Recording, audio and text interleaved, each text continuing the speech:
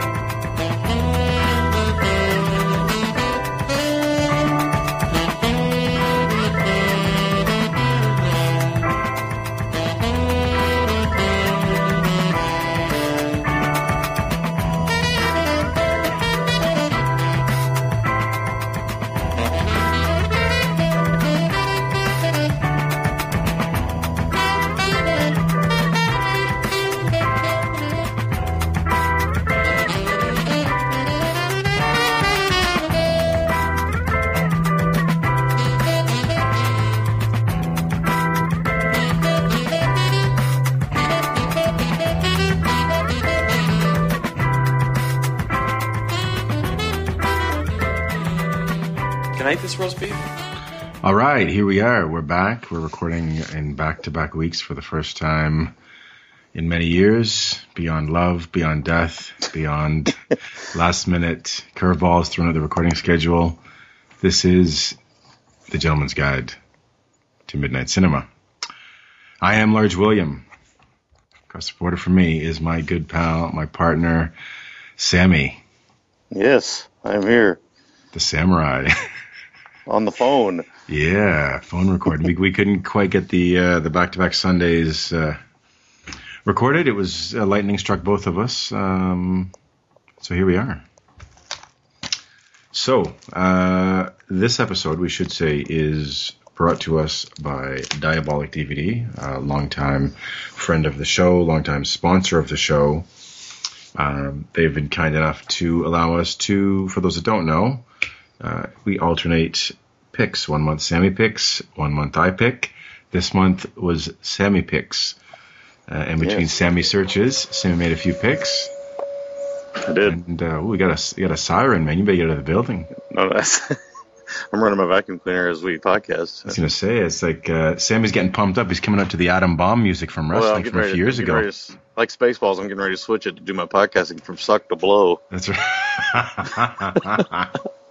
Amazing. Amazing. So, Sammy, you programmed this week's show. Two icons of the GGTMC in some ways that have been underrepresented, two macho, hairy icons. What did you pick? We were going to be doing Zardoz from 1974, directed by John Boorman, with macho Sean Connery in very little clothing. Sure, he was bitching about being cold in the Scottish Highlands, wherever he was. Ireland, yeah. And then Zardopophagus from 1980, directed by Joe D'Amato, or D'Amato, or however you want to say it. I always just say Joe D'Amato. It's just easier that way.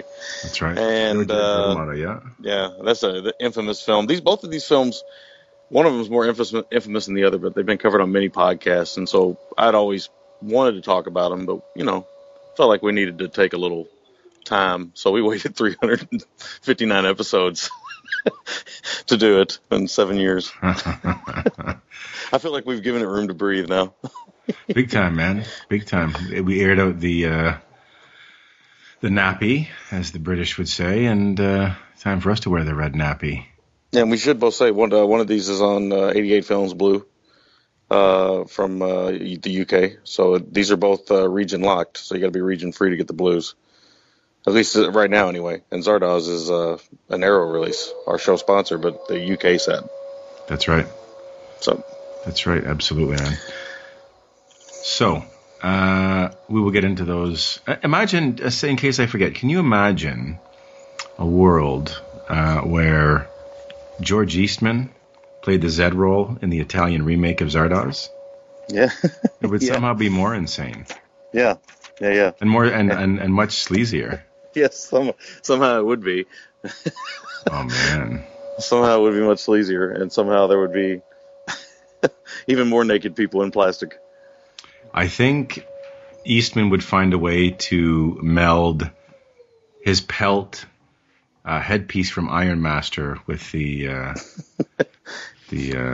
sort of loinclothy diaper piece. So. Yeah, he's had a colorful career when it comes to movie costumes, to say the least. Mm-hmm. He's worn some of the great ones, but unfortunately he never wore the Zardoz nappy. Oh yeah, sadly, we're all worse off for it. Yes, we all lose in that scenario. We sure do. What have you been watching this week, my friend? Oh, not much. Mostly documentaries. Mostly that's what I've been cranking out. Watched the Lego Brickumentary, which I was in the mood for something breezy. It looked breezy, so I watched it. I was glad I did. It was actually touching in some ways, dealing with autism and some of those things, some of the more difficult things that children deal with growing up and how Lego helps. And also, the adults not playing with Lego, but using them in creative ways. Interesting. Lego can be, if you step on them in the middle of the night, they can be the bane of your existence. But if for therapeutic reasons or creative reasons, they can be quite wonderful. So, and my son's really into them right now, so I kind of wanted to look at it and just kind of get an idea, see if he might want to watch that at some point in time. So, see how many different types of Legos there are and how many different types of things you can do with them and stuff. And it gets into some pretty crazy stuff. It's breezy, but it's you could do worse. It's not cram jam material, but it's fun. Watched Best of Enemies with that has Gore Vidal and William Buckley, ultra conservative William Buckley, and I guess ultra libertarian Gore Vidal. I was going to say, yeah, quite the libertarian. Yeah, so they went through some debates on television back in the day, and it got a little feisty and a little odd, and they both disliked each other, even to their grave. They both didn't have anything positive to say about the other. So it's good. It's on Netflix Instant, right? Yes, it is. Did you say that? I don't know if you had said that. I didn't say that. No, I thought it was. I was going to watch it last week. Yeah, no, it's good. It's a good one. I don't know if it's great, but it's certainly good. And then earlier tonight, I watched one called Orion, the Man Who Would Be King. This is about a gentleman named Jimmy Ellis, who was one of these guys. There's been Elvis imitators over the years. There still is. Obviously, he's probably one of the most impersonated pop singers or popular cultural icons of all time. His voice, and you hear a lot of people do it, and it's similar. Jimmy Ellis was probably the closest I ever heard to being dead on. Seriously, is that good, eh? Yeah, no, he was really good. He was really good, and but there were still differences. Obviously, there is, because human beings are going to have slight differences no matter what. But he was as close as I can remember. Anyway, at one point he ended up donning this mask, becoming Orion. He couldn't really make it. He sounded so much like Elvis. He was trying to make it as a legitimate musician, but he sounded so much like Elvis, everything he sang, that everybody just told him, you sound like Elvis. I can't really sell you, because and then Elvis died, and then 2 years later, this character named Orion pops up with a mask, like a Lone Ranger mask, and glitter suits and everything else. And sounds like Horror Hound. Yeah, people started falling in love with the idea that Elvis was, it became that whole thing, that myth that Elvis is still alive, because nobody could believe. Elvis died at 42. I'm 42 years old, so Elvis died. Jeez, man. Yeah. He was 42 when he died, and nobody wanted to accept that, not only because of his youth, I believe, but because of his the magnitude of his popularity, right? Man. So, and it didn't help that Orion named an album Reborn. Yeah, and the whole thing about the Orion thing. The interesting thing about the documentary is none of it was Jimmy Ellis's idea. He just kind of bought in. Sun Records had him. Yeah. Oh, did they really? And, motherfuckers. What they tried to do was they milked it. What it is Elvis died. The guy that owned Sun Records that bought it from Sam Phillips would kind of re-release like Jerry Lee Lewis duets not with putting Elvis or Jimmy Ellis's name on there, but Jimmy Ellis would go back and dub his voice in there.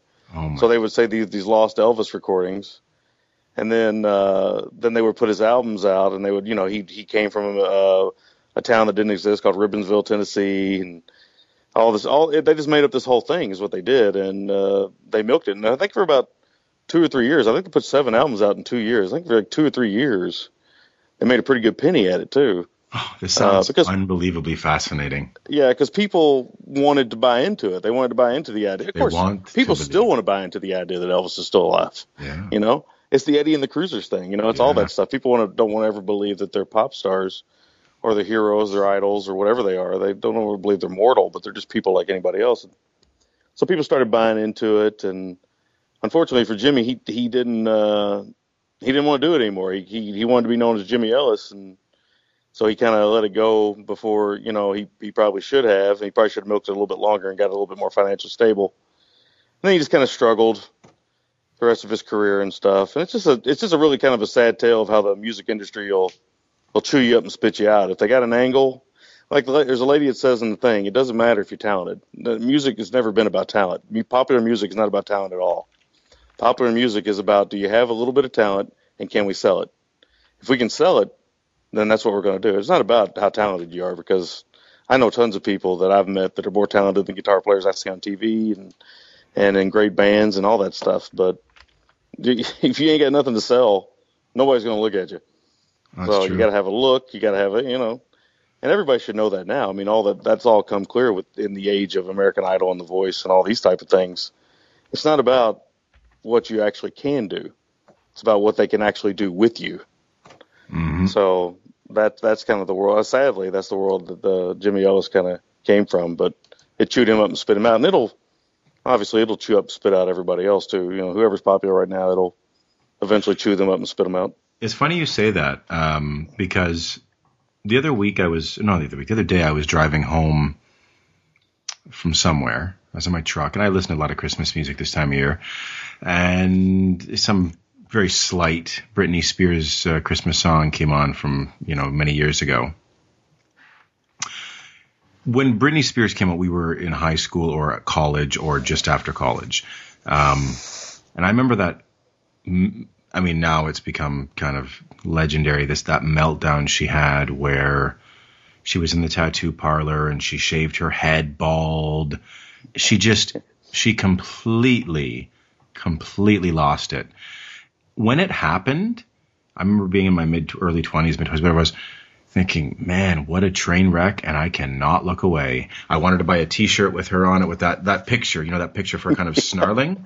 Yeah, with the umbrella in hand. Yeah. And what a difference time makes, because when I thought about that, when this song was playing, it made me really sad to think this girl's been in that Disney machine her whole life, and this is a young woman who lost her fucking mind for a moment in time. And it was there for everyone to see on display.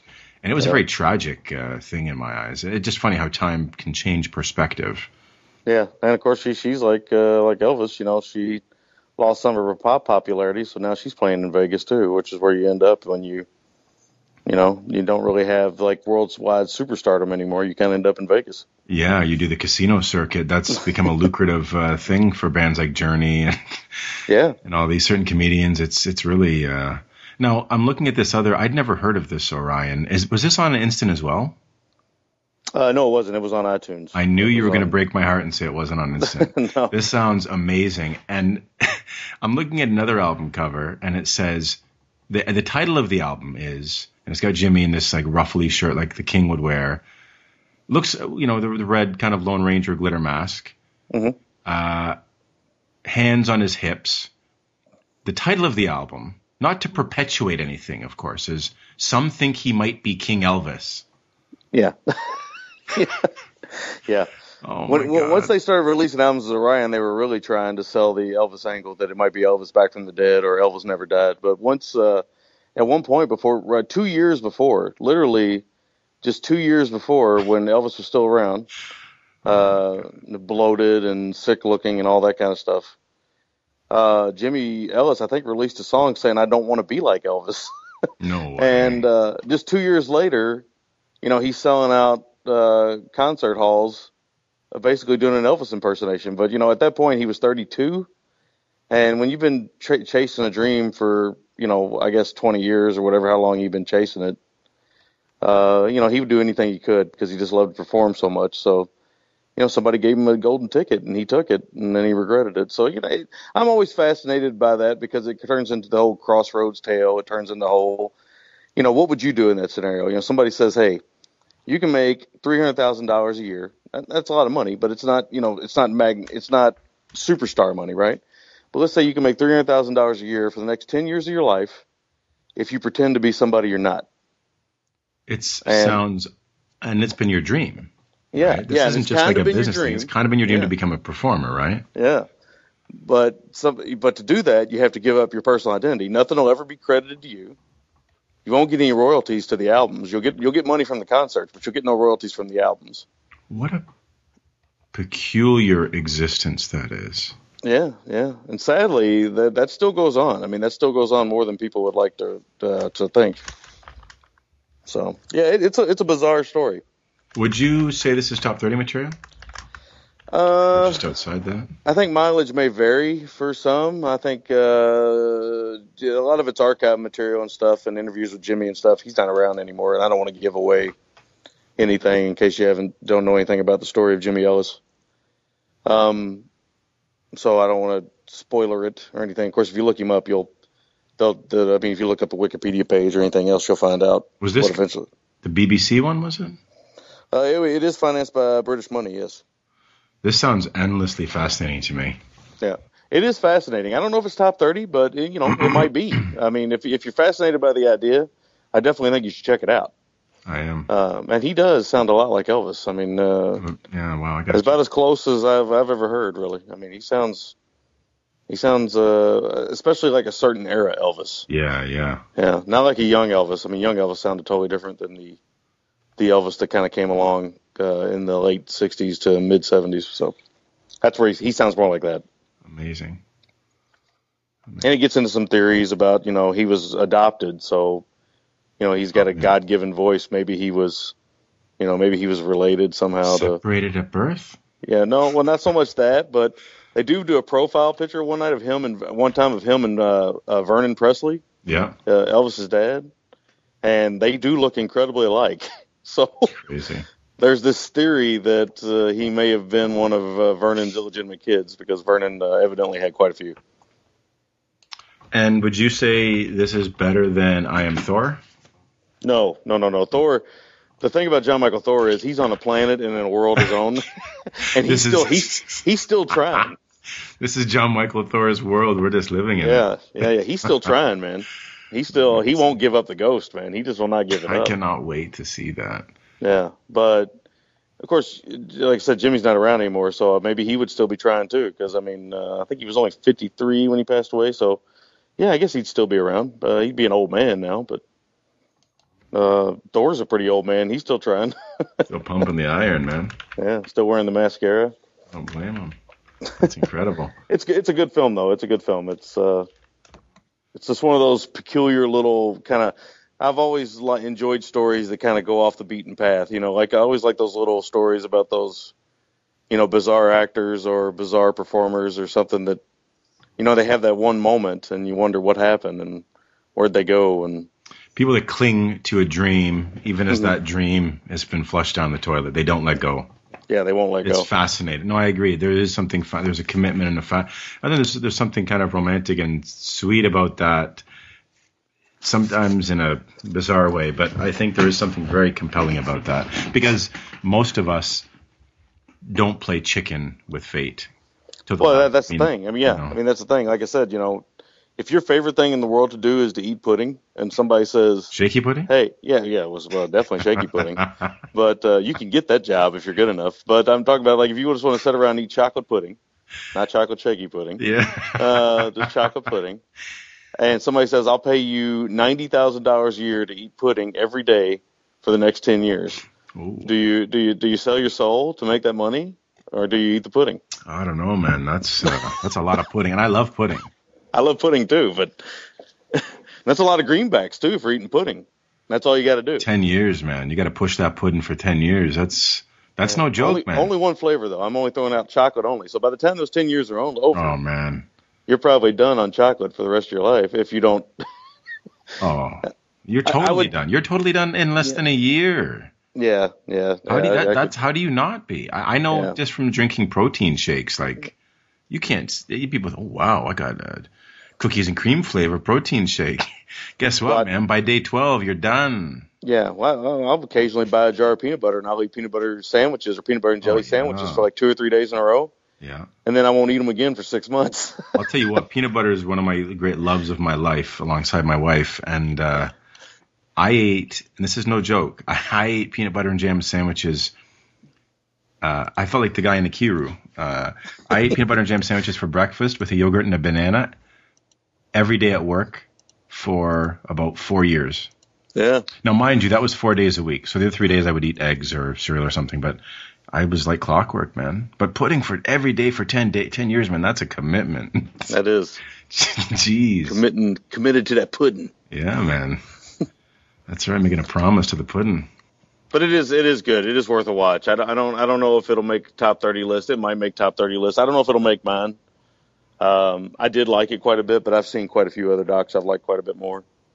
But if you are fascinated by the kind of fringe celebrities and the kind of wacky craziness that is Hollyweird or the music industry, it's definitely worth a look. Did you ever see that documentary about those impersonators that work the Hollywood Strip there? No, I haven't, but I know what you're talking about. Yeah. Or I find that the idea of that as a living just to be insane. Desperate, hungry, a little bit sad. Yeah. Yeah. It's just insane to me. But you know, if you're a listener of the show and you do impersonations for money and stuff, I mean, I'm more power to you. I could not. If you can get a gig, get some dope. I just could not do it. Yeah, absolutely. Very cool. That's it? That's it. I didn't watch much else, man. I've been fucking busy as hell. Eating pudding, man. Yeah, eating lots of pudding. All right. All right. Okay, so what have I watched? Let's see. You've been digging into that Criterion there, baby. Yeah, I've been rolling with the Criterion, man. I watched one called Fear. Did I speak about this one? I don't think I did. I don't recall. Think I did. Rossellini Jam with his wife, Bergman. It feels more like a Hitchcocky domestic kind of twist and turn film. Mm-hmm. It's quite good, a departure for him. Bergman's an actress that I really didn't give any ratings to until I really saw her, especially in his work. And it's fascinating to me that she tends to feature in films where a marriage is dissolving or there's infidelity. Or, you know what I mean? It's very peculiar to me that he works it out that way, just like Dario worked it out with Daria getting brutally murdered in his films. Yeah. So, and his daughter getting brutally naked in his films. It's a very very European existence. It is, man. It absolutely is. But this one was good. I quite liked it. I can't remember who the lead is in this. The male lead. I think it's like a pan-European, with a sprinkle of American casted actors. But Criterion film, Fear. Quite enjoyed it. Then I watched one that I had thought was going to be my number one film of the year, from a filmmaker that I have a deep, deep, deep affection for. It's Paolo Sorrentino's Youth. And I watched it with my dad. I was saving it to watch it with my dad, just because I felt like it would be kind of really great subject matter. So I had him over for brunch one day, and we watched the movie. It's incredible. I've said to people that I feel like, I probably said it to you, Sorrentino has a passion for life. He looks at sort of the magic and wonder of the little moments in people's lives, and I think he has a real love for humanity and the absurd moments in life, the irony of life, everything. Just I think he drinks from that cup very deeply, and it's on display here. And it's nice to see Kane and Keitel and Dano, but it's really the Kane and Keitel show. Really get to see them play off each other, and it's funny, it's profoundly beautiful and moving in spots. I think it's a slight step down from The Great Beauty for me, but in saying that, I mean, this will definitely be in my top 30, probably top 10. If it doesn't make my top 10, it's been a very good year. Very good stuff. And I think it might be your favorite of his, like I said, because of the subject matter. So, looking forward to it. Yeah, no, definitely. Charlie Brown Christmas Tales was next. This was I want to say like an early 90s jam we got on YouTube, where it's almost done like an anthology format where it takes each of the principal characters and has them sort of starting off reading a Dear Santa letter, or writing a Dear Santa letter, as a little 4 or 5 minute episode with them. Nothing really to connect them other than the fact that they're the Peanuts. Quite enjoyable. I had never seen it, so I was good with it. Next up, I watched one that your daughter watched before me. That is, of course, Bone Tomahawk. Yeah. And as you and I spoke about, I think this is a fantastic debut film. I think that is it Zoller? Craig Zoller, is that his name? Yeah, S. Craig Zoller. Yeah, I think it is that. I hope it's that. Yeah, I'm going to check it out here because I don't want to. I don't want to botch his name. Yeah, S. Craig Zoller. He puts in a really assured film here. I think that he gets. I mean, what a cast for you. I mean, this is like hard. This is like Schrader. Well, maybe not quite. Well, you think this cast is comparable to Blue Collar? Yeah, I think so. The only difference is these guys have been around for a little while, whereas Blue Collar, they were kind of up and coming. Yeah, maybe a little bit more. For sure. But it's a fantastic film. It's very A to B, but I think it's beautifully done. He stretches his legs. He's not overtly showy. It's a real throwback, Searchers kind of contemporarily updated with a real nasty back end. Oh man. Talked about Dat Wishbone. Oh man. Yeah, you won't forget that scene anytime this year. You totally won't. Russell looks fucking majestic. Wilson's good. Fox is good. But as I'd said to you, the real, I don't want to say revelation because we've always known how great he was, but the performance of the film for me was Richard Jenkins. It's fantastic. I think the film was not shot as well as it could have been, but I think it was more concerned with steak than sizzle. So, and I'm fine with that. Yeah, I think it was more about the writing than it was about the filmmaking. Yeah, precisely. Next up was The Freshman, not the Marlon Brando, Matthew Broderick jam. Oh, I didn't know you watched this. No, I didn't watch this. I watched the other Freshman, the Harold Lloyd jam. Oh, okay, there you go. Yeah. So this was a Friday night. I knew you watched the other one. I didn't know you watched the Marlon Brando. That Freshman double. Yeah. I'm sure there's been another film called The Freshman in there somewhere, too. Oh, yeah. This was Friday night, and William, my 7-year-old son, likes to stay up a little bit late, wait up for Dad, and he'll say, can I watch something with you? And I have plans. I'm going to watch some piece of trash, and then he's up, and I don't have the heart to say go to bed, so we try to find something that's kind of a happy medium. So we put on The Freshman, and it was my first Harold Lloyd film, so I liked it. I'd said to you, I feel, and I hate to say this for the Bryn because it's going to break his heart, but I feel like Lloyd is a distant third in the Keaton-Chaplin-Lloyd race. Keaton just, he just towers over the other two, respectfully. I mean, for me, you both had a good little conversation about the other night on the phone. But this was good. A few great moments. I think the football match at the end is pretty wonderfully shot. There's some great moments. But all in all, solid. I'm glad I finally got a Lloyd film in the books. Next up was one that I didn't watch with my son. I've been watching so much kind of fancy stuff lately that I just wanted to get into, more kind of PM entertainment or kind of 80s, 90s action. So I watched Excessive Force with Thomas Ian Griffith, Lance Henriksen. Here's a cast. Thomas Ian Griffith, Lance Henriksen, James Earl Jones, Tony Todd, Burt Young, and someone named Danny Goldring. That's an awesome name. Looks like the 90s unattractive version of CDR in the film, which is amazing. I remember this because I remember they were trying to push Thomas Ian Griffith as a action star. Oh, were they ever? He had come off of, was it Karate Kid Part 3? 3, that's right, man. That's right. And he had a pretty good turn as a baddie in that. So yeah. And I think he was a soap opera actor before or something. I know he had a background in ballet and theater. I don't know. He might have done soap work. It would make sense. Yeah. But because he's a good-looking guy and stuff, but I don't know if he ever. I remember seeing this, but I don't remember much about it. Yeah. Yeah, it's fun. I mean, it's got a Chicago. They really shoot the hell out of Chicago. I mean, it feels like Chicago. A great little synopsis. A group of Chicago cops are involved in a raid from which 3 million disappears. The local mob go after them, and the body count starts to rise. Oh, yeah. So, classic kind of 80s, early 90s setup. And it's got a really fun cast. Tony Todd's got a mustache in it, which is crazy. Burt Young's the mob boss, naturally. So my wife and I ended up looking at photos of Burt Young's daughter, and he was born Richard Morea. He's like a painter, and looking at pictures of Burt Young's paintings and stuff. So it's kind of sweet. He's on Facebook. Him and his daughter hang out a lot. I guess he got married once. His wife died in '74, and he's never remarried. So yeah, he's a character actor, not really very interested in the limelight, because he doesn't do interviews, I don't think, or any of that stuff. No, but I always loved Burt Young. I mean, he's Burt Young, man. Yeah, he's Burt Young. There's no other actor quite like Burt Young.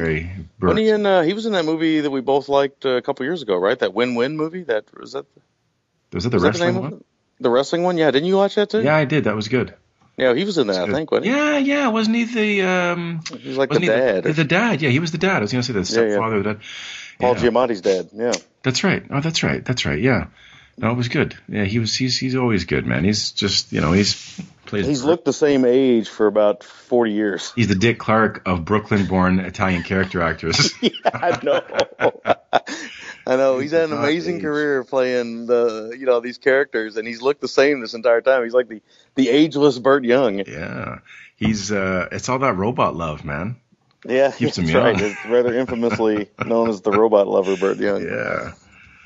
Zapp and Roger need to accompany him everywhere, man. Computer love. So this was Zapp and Roger need to learn about gun control, man. Yeah, no doubt, man. Jeez. No doubt. But this was fun. I quite enjoyed it. Some of the cast, you think they're not going to play to shit they do in other films, but true to form, they do.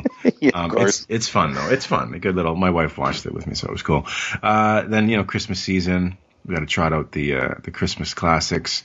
So we watched Rudolph, of course. What can I say that hasn't been said? What can I say that I didn't say probably last year? Let me ask you: has your boy watched this yet? He watched a little bit of it. Actually, it's funny you say that. He watched a little bit of it this morning before he went to school. Nice. What was his thoughts? Yeah, this morning still. Yeah, he watched a little bit of it. Like I told you before, he doesn't really get into much right now as far as watching stuff. He's not really into passive entertainment right now. So. Yeah. But he has watched a little bit of that, and he has watched Frosty. Yeah, I was kind of concerned about him watching Frosty. I thought Frosty might traumatize him a little bit. The end? Well, just the greenhouse thing and all that stuff. Yeah, that's intense. It traumatized me. I used to hate it, man. That's a motherfucker of a villain, man. Yeah, I used to hate that fucking guy, Yeah. Oh, geez, no joke. Well, even in Rudolph, man, Santa's a prick. The father's a shithead. Yeah, I know. No, it's terrible. I know. That's what I told my wife. I was like, these old specials. The problem with these old specials are, I never know when Mama Claus is going to whip out a cigarette or something. Yeah, or a bottle of booze or something. Yeah. With the 3 X's on it. You never know. Yeah. 3 X's on it. Yeah, that's right. And what's crazy too, and I might have said this last year, is it's funny to me how much The Lion King follows the Rudolph template. Oh yeah. It totally does. It really does. Misfits, maybe that's why I like The Lion King, because I've always liked the Rudolph story. I mean, obviously, it's very much an underdog story, and it's very much Rudolph is very much the Rocky of the redemption Christmas of the son, the misunderstood son, and yeah, it's heavy. I'll tell you what, man, I haven't watched Lion King. That's right. Rudolph's dad is a real fucking prick, isn't he? He's a dickhead, man. He's trying to cover his nose up and everything. Oh man, he's the worst. I remember that now, man. I'd forgotten about that. Yeah, he gets some mud and puts on. Yeah, rubs the mud. Yeah. What an asshole for a dad, man. He can't even handle his son's differences, man. And Santa's not much better at first. Santa's also kind of weird looking in that one because she's trying to fatten him up, right? Because he's all skinny. Papa, eat. Such a bizarre thing. It's amazing, but it's all about you. We needed to see, man, Rankin Bass missed the boat. They needed to do the Adventures of Yukon Cornelius. Yeah. That guy Yukon is Cornelius is one of the great characters. muy One of my macho. favorites. He's amazing. Yes, he is. He's got a beard that can rival Kurt's and Bone He Tomahawk, man. looked like Loaf about a year ago. He totally did. He totally did, man. Loaf, I meant to post that. One time he posted a picture of him waking up with his beard, his full-grown beard. I remember thinking he looked like Yukon Cornelius. Yeah, man. You just need to get a picture, like do a split screen of him and the Abominable Snowman together, man. Yeah. Amazing. But where was I? Lion King, I can tell you now. I haven't watched it in probably about, I don't know, 15, 18, 20 years. I can tell you now, if I watch it, especially with my sons, you want to see the fucking waterworks. Yeah, probably. Oh, brutal. Then a couple more we watched to close out the week. Last night, one I've been meaning to watch for, I don't know, I guess 3 or 4 years since I'd heard about it. And I'm glad I finally got around to it. Also on Hulu, via their Criterion Collection. A Christmas Tale. It's a French film. Let me find. I can't find the name of the. There it is.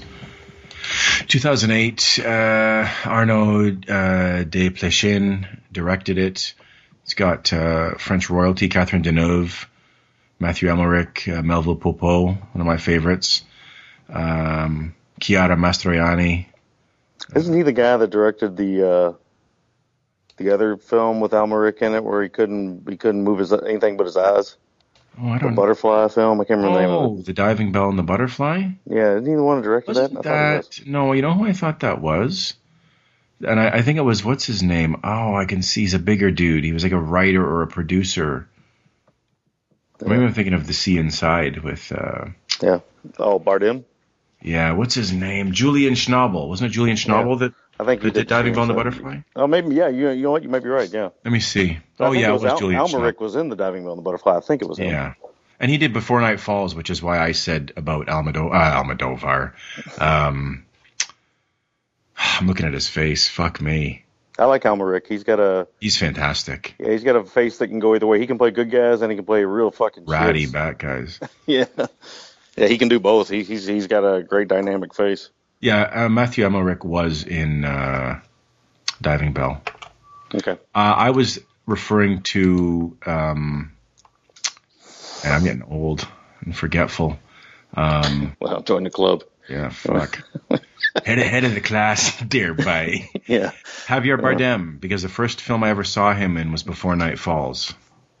I rented it. I'd heard great things about it. And Julian Schnabel. So anyway, A Christmas Tale. Great film, man. Really great film. Family comes together, kind of a dysfunctional family comes together at Christmas. It got a lot of small scenes, a lot of revelations. It's a 2.5 hour film. It's very talky, but it's never boring. France, much like Japan and Italy, I think they really get the familial drama. They really nail it. I like this quite a bit. And Deneuve, she's a goddess. And I'll tell you something that was really profound about this. And I always love after I watch a film and I've tossed it around for a few days, then going back to see what some of the people I really admire in the reviewing world think of the film. Mm-hmm. So I was on the elliptical today and I decided to read Roger Ebert's review of the film. Mm-hmm. And it just, beautifully said. There's no pretension typically when you read his stuff, kind of meat and potatoes, but he seems to nail things and he really understands stuff. And he's talking about how Chiara Mastroianni is cast ironically as the daughter-in-law of Catherine Deneuve's character, because Deneuve and Marcello are her parents. And for some reason, I obviously knew Marcello was her father, but I forgot that Catherine Deneuve was her mother. Mm-hmm. So I'm watching her in the film, and I'm going, boy, does she ever look like her dad. It's weird that I find her beautiful, isn't it? What does that say about me? On and on. And he said in the review, he goes, a lot of times when you see her looking at the mother, because you can tell they have a long history together as his daughter-in-law, the families kind of grew up together, you can see her looking at her mother-in-law with this sad face and this real sense of longing. And I got to mute you for a second, just keep talking. This sad face and the sense of longing, and how Desplechin frames her face or shoots it in an angle in a way that really accentuates how much she looks like Marcello, her father, Marcello Mastroianni, and how, to me, that was such a beautiful, kind of profound tribute for him to almost have the father, Marcello, brought back to life through the daughter, and this longing and this sadness and melancholy in her face, representing him in this kind of weird meta way through the film. So, yeah, a really good film. I quite enjoyed it.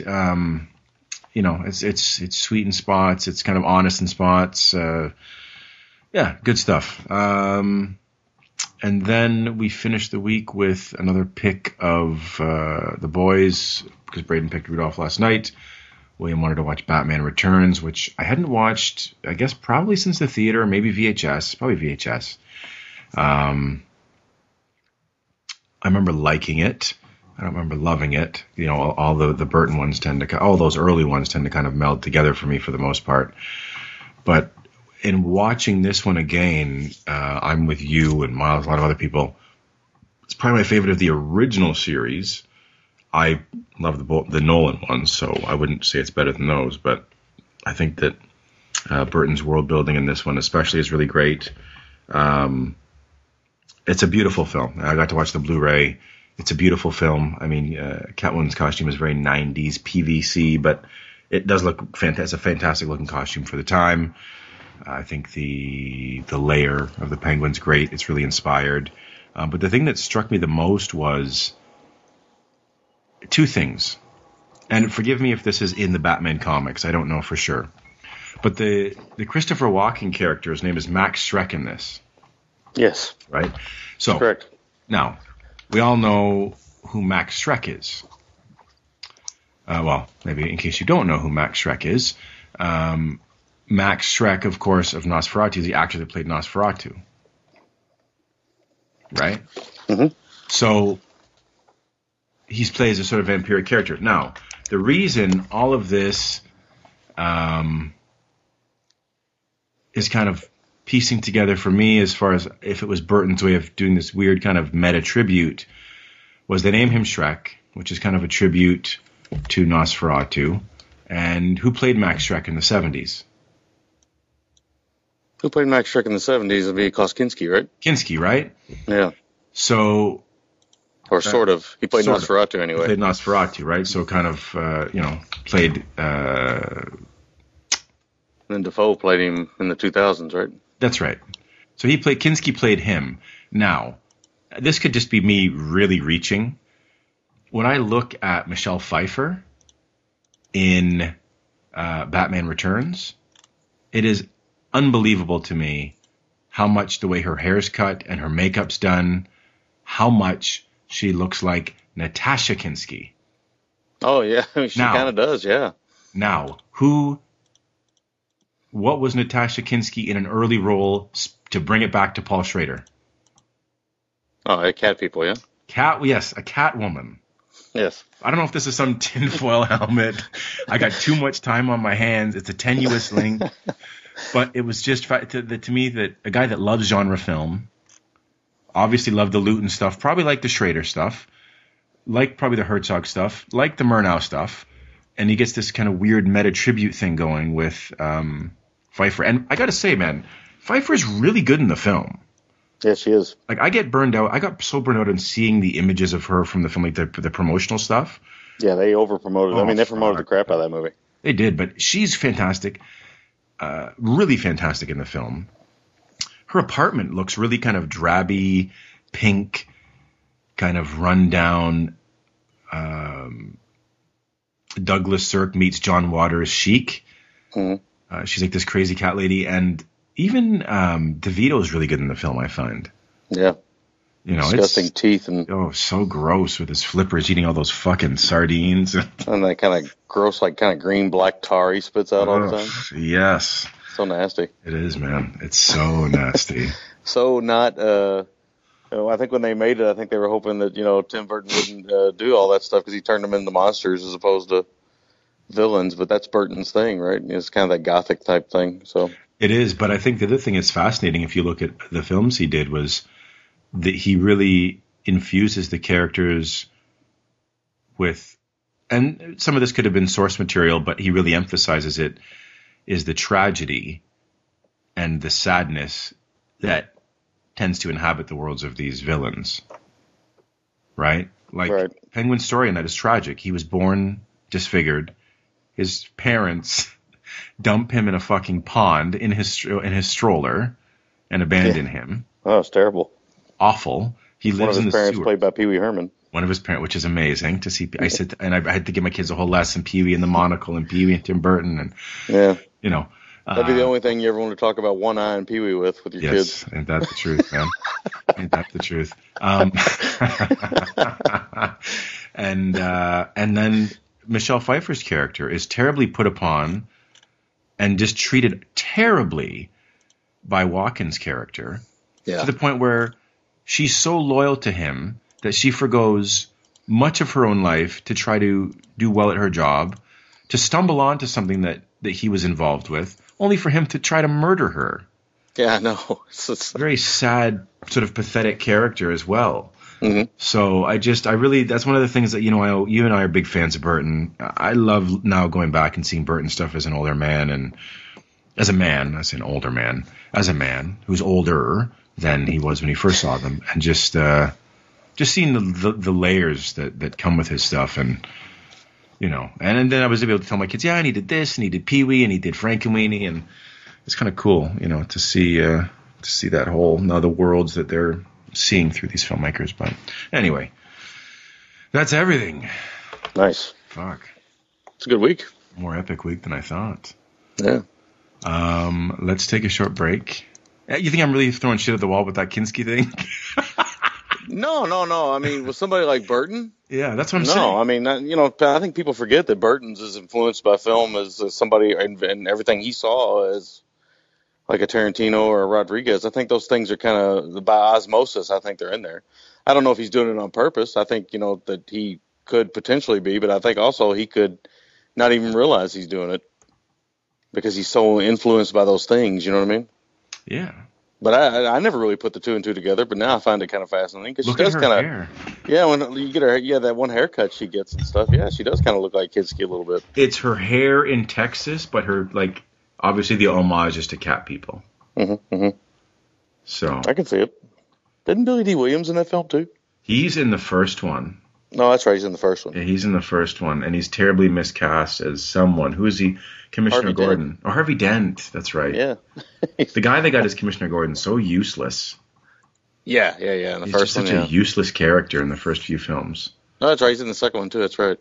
But I don't think that's really what his aim was. I think it was just a token thing. To put him in the film, but this one's good, man. It's got a real, and the set design's beautiful. It's got a lot of 1940s kind of German expressionist kind of look to it. It's a cool film, man. It's very cool. I was glad to revisit it. And you prefer it to even the Nolan stuff, right? I do, yeah. I like the world creation more. I appreciate the Nolan stuff is set in the real world, but I like that. I like the kind of world that Burton plays around in. I like that kind of. It looks like a modern world, but it's kind of like a lot of Burton stuff. Like even his more recent films, that they exist in a world kind of all their own in a weird way. Yeah. And I've always kind of liked that about his stuff. No, it's true. It's very true. All right, cool. Well, let's take a break. And what do you want to talk about first here? I don't care. Whatever one you want to talk about first. Doesn't matter to me.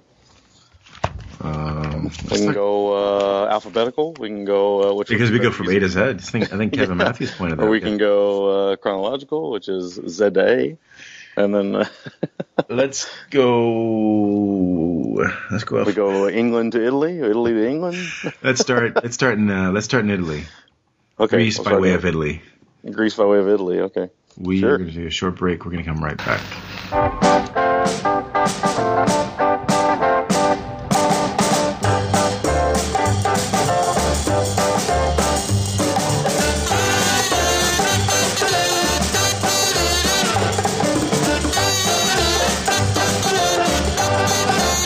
See here.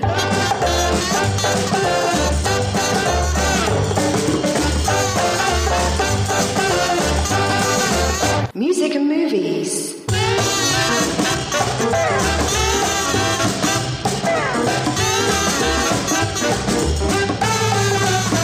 movies and music.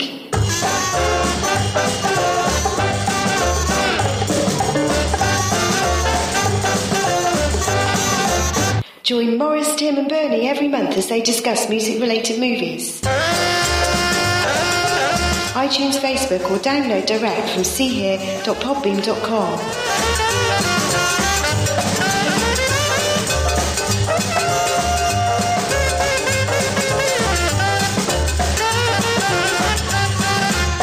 The See Here Podcast. It's a blast. Far out.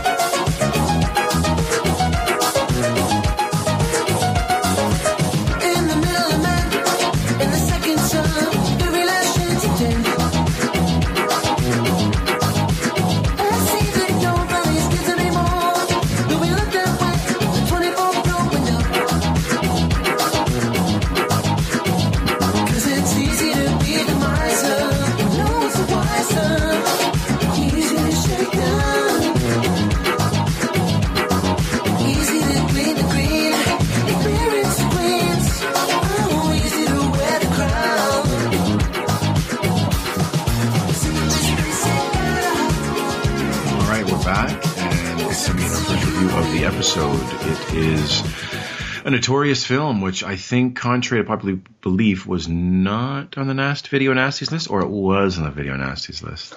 I can't recall exactly. It seems like it was, but I don't know. I'm not sure. Well, it's got an infamous cover, right? So the cover itself would probably ban it from a lot of places.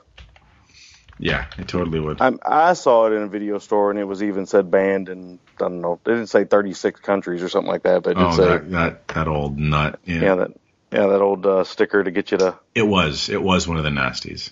Yeah, which would make sense because 1980 roundabouts, that stuff kind of started taking place in the early 80s, right? So early to mid 80s, and it was a rather popular video title. I mean, I saw it a few times on video. Oh yeah, rather infamous. Like a lot of those Italian gore films, this is a rather infamous kind of, weekend rental type thing. Can you make it through Zardopophagus? That's right, man. That's right. Which, as an adult, you realize very quickly, yeah, you can. But don't know if you always want to. Yeah, that's right, man. That's right. That house. All right. So, do you want me to synopsize this? Do you want to lead on it? What do you want to do? I can lead on it. Yeah, sure. You Cool. can synopsize. That'd be fun. Let me open the synopsis then, since I volunteered to do something that I was ill-equipped to do in true fashion. That's something. Yeah, I do that all the time. So nice. Nothing new. Okay. So, a group of tourists become stranded on an uninhabited island where they're stalked by an insane, violent, and grotesque killer. And I'll leave it at that. Yeah. Joe D'Amato. Yeah. It's a very strange. This is a very strange movie in a lot of ways. It's not so much that it's rather infamous for the gore and the fact, it deals with these kind of things that like a lot of Italian films were dealing with at the time. This came out the same year as Cannibal Holocaust, right? Mm-hmm. Make Them Die Slowly came out shortly after, I believe. I can't remember the year exactly. It was 82, 81, maybe? 82, yeah. 82, something like that anyway. So this is, Zombie was around. I think it was 79.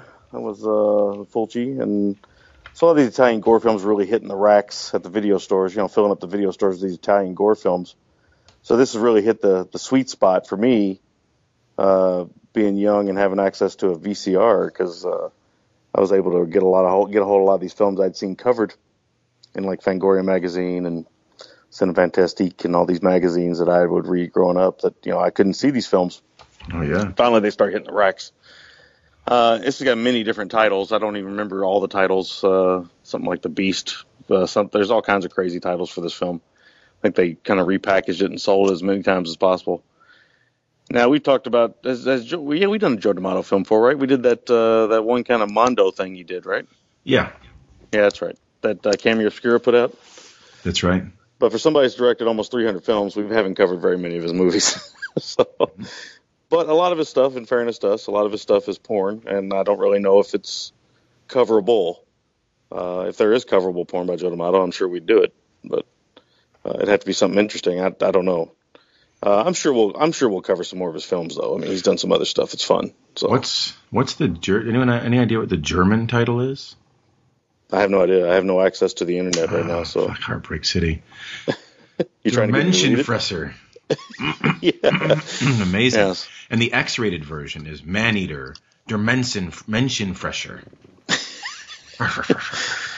So yeah, this is a film that it comes from the mind of Luigi Montefiore, who, if those of you who don't know, Luigi Montefiore is also famed cult actor George Eastman. / heartthrob. Yeah, / heartthrob for some, yeah. For us especially. Yeah. He's been on the show several times. He's a lot of fun in all the stuff he does. He always really kind of goes for it, especially in the stuff he tends to write. If he's in it and he's writing it, he tends to really kind of go for it. He does go for it in this film. I spoke with you on the phone earlier this week late last week, and said that this film does feel like a film that was generated from a couple of scene ideas toward the back end, and then kind of created from those two scene ideas, and then kind of created backwards, because it's sort of a slasher film. Although it's a slasher that makes no sense, it's almost like this Nikos character, this George Eastman character, can breathe underwater. He can do all kinds of crazy stuff.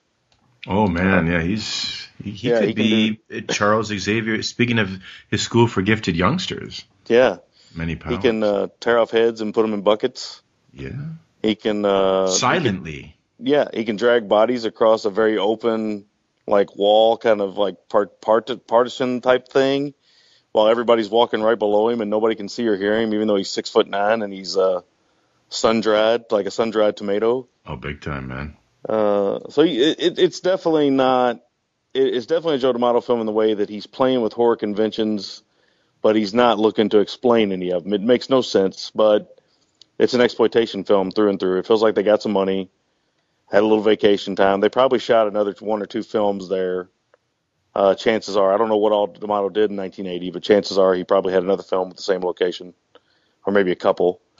For some strange reason, him and Eastman hit it off. I mean, they worked together a lot. Kindred spirits.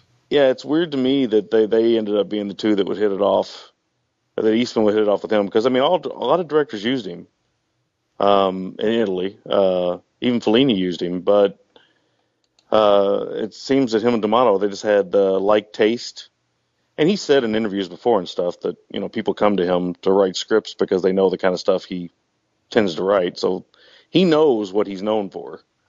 I mean, this is a guy who's written films about bestiality and cannibalism and dads sniffing their daughter's panties. And jerking off to it in a moving train. Yeah, and, he deals with the seedier side of life, and he doesn't have any problems writing about it. And he doesn't have any problems performing it, really, either. That's right, maybe, he loves it. Yeah, maybe a nice man. Don't know, but some of the things I remember the most about this film, it definitely the score. The score is bizarre. I love the score. It works. Fit. It doesn't fit, but it works somehow. Yeah, I know. It doesn't feel organic to the film. I know. It's such a strange score. It feels like some kind of weird, I out-of-tune harpsichord of some sort. Or some weird kind of 70s, like, heady sci-fi kind of bleep bloop kind of. Yeah. Or like that. You know what it reminded me of? The Parallax View fucking score. Yeah, a little bit of extra in there too. Yeah. But it's a weird one, to say the least. But I remember that almost immediately. As soon as the DVD menu comes up, the Blu-ray menu, I should say. Ooh, faux pas. Faux pas. The Blu-ray menu comes up on my region-free player. The 88 films release. Immediately the music kicks in, and it immediately takes me back to like 1983 and my early VCR days, because I can remember. And it even almost sounds the same. I used to think that listening to it on VHS tape, the reason why it sounded kind of so out of key and kind of bendy was because the tape was in bad shape. Oh, yeah. But come to find out, this is a remastered version. That's just the way it sounds. Yeah, man. And it's one of these things. But this movie looks good on Blue. I mean, it's not going to blow your socks off. But if you're like me and you grew up watching this kind of stuff, it looks better than a film like this has any right to look. Certainly, maybe to the point to where it kind of hinders it with Eastman's kind of makeup. Umberto Lenzi light type makeup, which kind my of wife, skull, kind of a swimming cap with some pig's assholes on it or something. I don't know what those are. Pubes and pig's assholes. My wife carded it. She gave him a yellow card for his makeup. She was, not too. Yeah, she was disappointed, right? She was. And disappointed in the makeup. Yeah. Well, I mean, it is a little disappointing to say the least. It's not over. I mean, Eastman sells it, and he's spooky looking. He is. His eyes sell it. Yeah, and the size of the man. I mean, we always mention this whenever we talk about him. But people, you got to remember how big this guy is. He's 6'9". Mm-hmm. That is a large individual. There's not a lot of actors that are 6'9" that typically are on screen as themselves. They usually always play the monster, or they're in a suit or something. 6'9" is huge. That is a big person. I think the biggest leading man I can think of. Who would you say is the tallest leading man right now? I mean, even at the tallest, they would probably. Is Vince Vaughn like 6'3" or something? I think he's 6'6", or maybe he's big. Yeah, he's tall. But 6'9" is almost like you're like power forward, slightly undersized center in the NBA. Yeah. Well, the thing about Eastman too is he's not skin and bones either. He's a big man. Like he is. I don't know if he worked out a lot, but he's certainly kind of man. Yeah, he's certainly a filled out gentleman. So. He's rather imposing on screen, even in wacky makeup and bad clothes. He still comes across as a menace. If he was a Playgirl centerfold, they would have to add a third page. Yeah, Jimmy Stewart was 6'3". Gregory Peck was surprisingly 6'3". John Wayne 6'4". I didn't even know this. Vincent Price was 6'4". I guess so. I guess he was pretty tall. Playing two guard, man. Liam Neeson 6'4". Oh yeah, he's big. Yeah, he's Liev Schreiber, I was going to say 6'3". Oh, here's one, man. I bet there's no way you knew this guy was this tall. James Cromwell, 6'7", 2 inches from heaven. Jesus. Oh man, he's got an amazing IMDb photo where he's wearing like an African kind of leather hat, and he's smiling. It's awesome. Nice. 6'7", James Cromwell. Tim Robbins, 6'5". That's right. There are some tall guys Sutherland, out there. 6'3", Christopher Lee, 6'5". If I find one over 6'9", I'll let you know. Yeah. Well, I mean, it's going to be hard. I can't think of very many actors that aren't cult actors, at least, that aren't that are. I think 6'7" might be James Cromwell might be the tallest nominated Oscar nominated actor of all time. John Lithgow, a surprising 6'4". Yeah, he does seem like he'd be pretty big. That's amazing. It's very amazing. Because, the real truth of Hollywood is most of your leading men are really between 5'8" and 6 foot, right? Yeah. Yeah, some of them are even shorter than that. So, the old thing, the scene in Cobra, when we did a Cobra review, the scene in Cobra when he kind of walks up to Brigitte Nielsen, kisses her, and they dug a trench all the way around where Brigitte Nielsen would walk. Oh, totally, man. So Stallone wouldn't be, at least close to her head, because he's only about, I guess, 5'9", something like that, 5'8", 5'9". Yeah, something like that. He's a little Brad Garrett, not a leading man, but he's coming close. He's 6'8.5". Yeah, he's a big dude. That's right, he is a big dude. Ooh, the George Eastman biopic starring Brad Garrett. Can you imagine? Oh man, that'd be amazing. Man, it's hard. I'm rolling through like a lot of 6 foot plus guys, and yeah. Anyway, Let's get back to it here. But Eastman is very memorable in the film. The two things I always remember the most are Eastman, of course, and the score. Both of them for the bizarreness in a lot of ways. Eastman's performance is very close to pantomime in a lot of ways in this, and it's just very almost a silent performance except for a scene, a memory wipe scene, kind of a go back and tell you the story of how this character became this character, which is a real bleak and awful George Eastman-like way of a character to become a bad guy. He can't just be a guy that's lost his mind. He has to do something that's even worse than what he's doing now. Yeah, of course. When people talk about Italian films and dubbing, this is a great example of how bad it can get. Yes. This film might be, out of all the Italian films we've covered on the show, and we've covered a lot, and we've covered some pretty, I'd say, deep cut Italian films on the show. Yeah, we totally have. This one has worse dubbing than even like Giallo della Venezia or whatever. Oh, Giallo e Venezia, yeah, man. I mean, this is some of the worst dubbing we've ever done. I mean, wow, it's bad. It's interesting though. You mentioned Paolo Sorrentino. The one that plays the pregnant lady in this. She was in The Great Beauty. Serena Grandi, man. That's she's Sammy Search and Willie Search material. Yeah, she's fantastic. She totally is. I love her. Yeah, she's great. She's great, man. But she doesn't look like her. She doesn't look like. She looks kind of different in this compared to what she looks like now. She's much more full now, right? Yeah, so she found her wings later in life. Yeah, kind of getting to that semi-mature period. Yeah, man. It's just a fine line.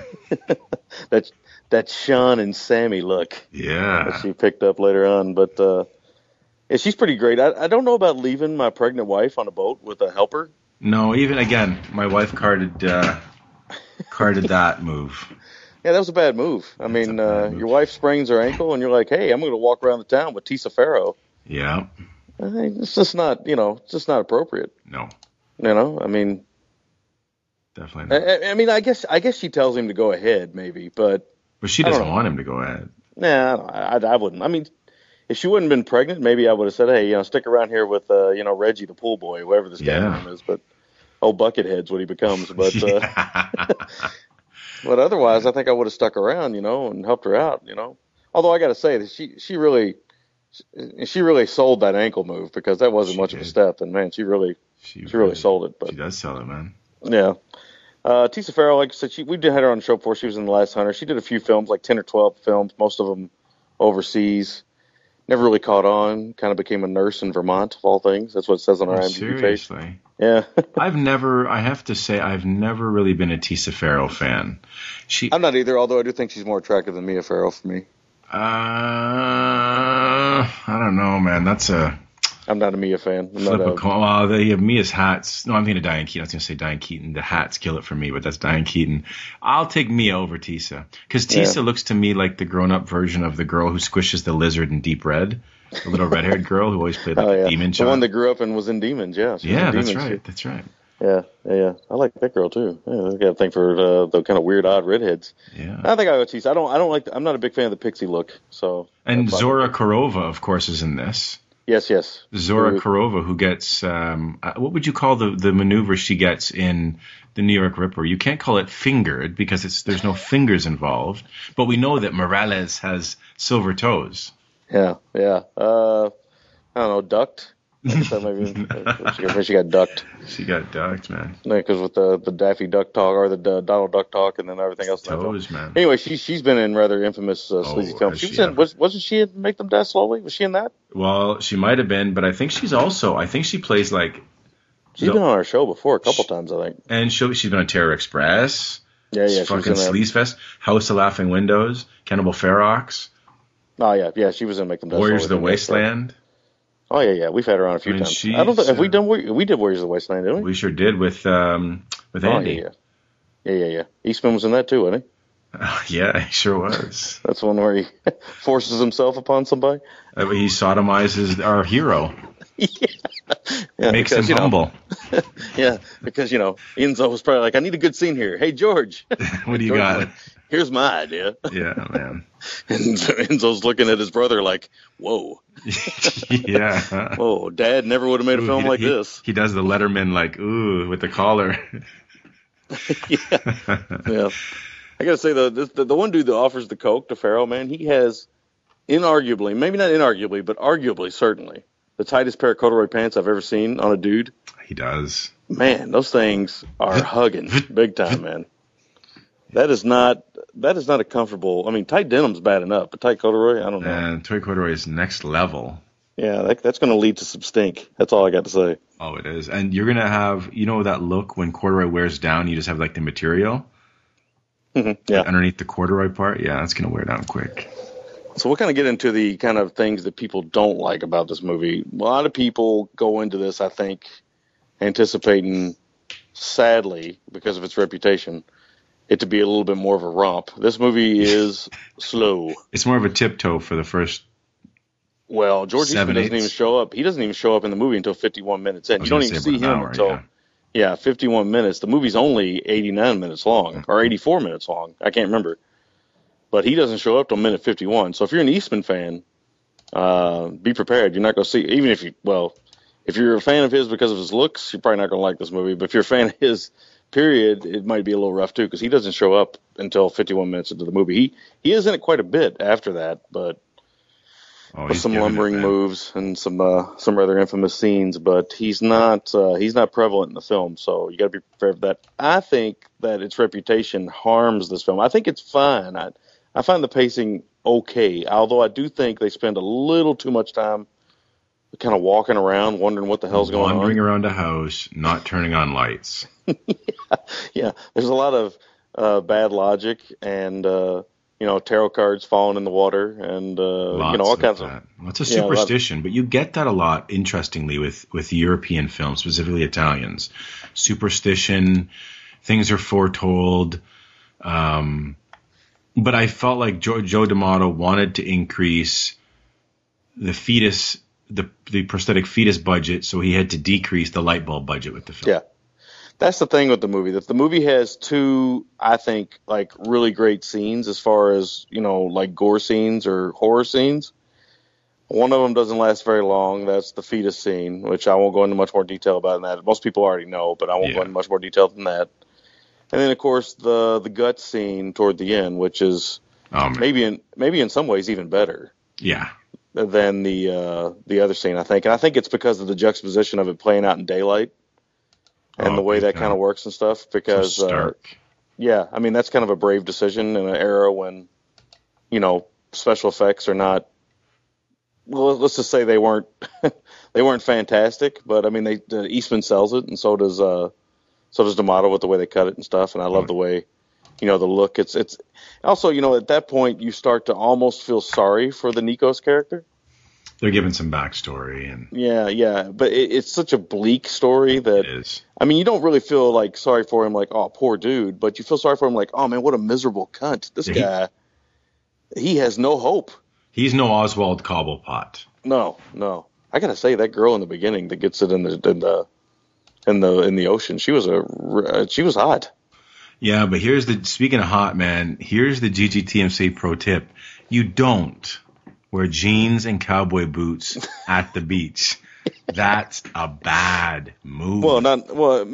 It's twofold though, because it's a GGTM pro. You don't do that if you're going to the beach to have fun. Yes. But if you do happen to be going to the beach to shoot your latest Gap Band video, it's okay. Then it's okay. Yes. You got it. There's very specific terms with which yes. this can be. But if you're in the GGTMC, one of those two things could happen at any moment on any beach. This is true. But if you're going to be lounging with your Walkman, yeah. Yeah, the dog's like, fuck this. That dude's weird looking. I'm out of here. That dog, yeah, he was. He didn't want any part of it. I'm amazed that Eastman didn't write into the movie that he picks up the dog and bites the dog. Bites the dog's dick or something.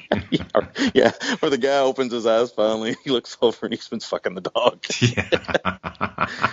We laugh and everything, but that's like George Eastman to write something like that. That's George's MO, man. Yeah, that's what he would do.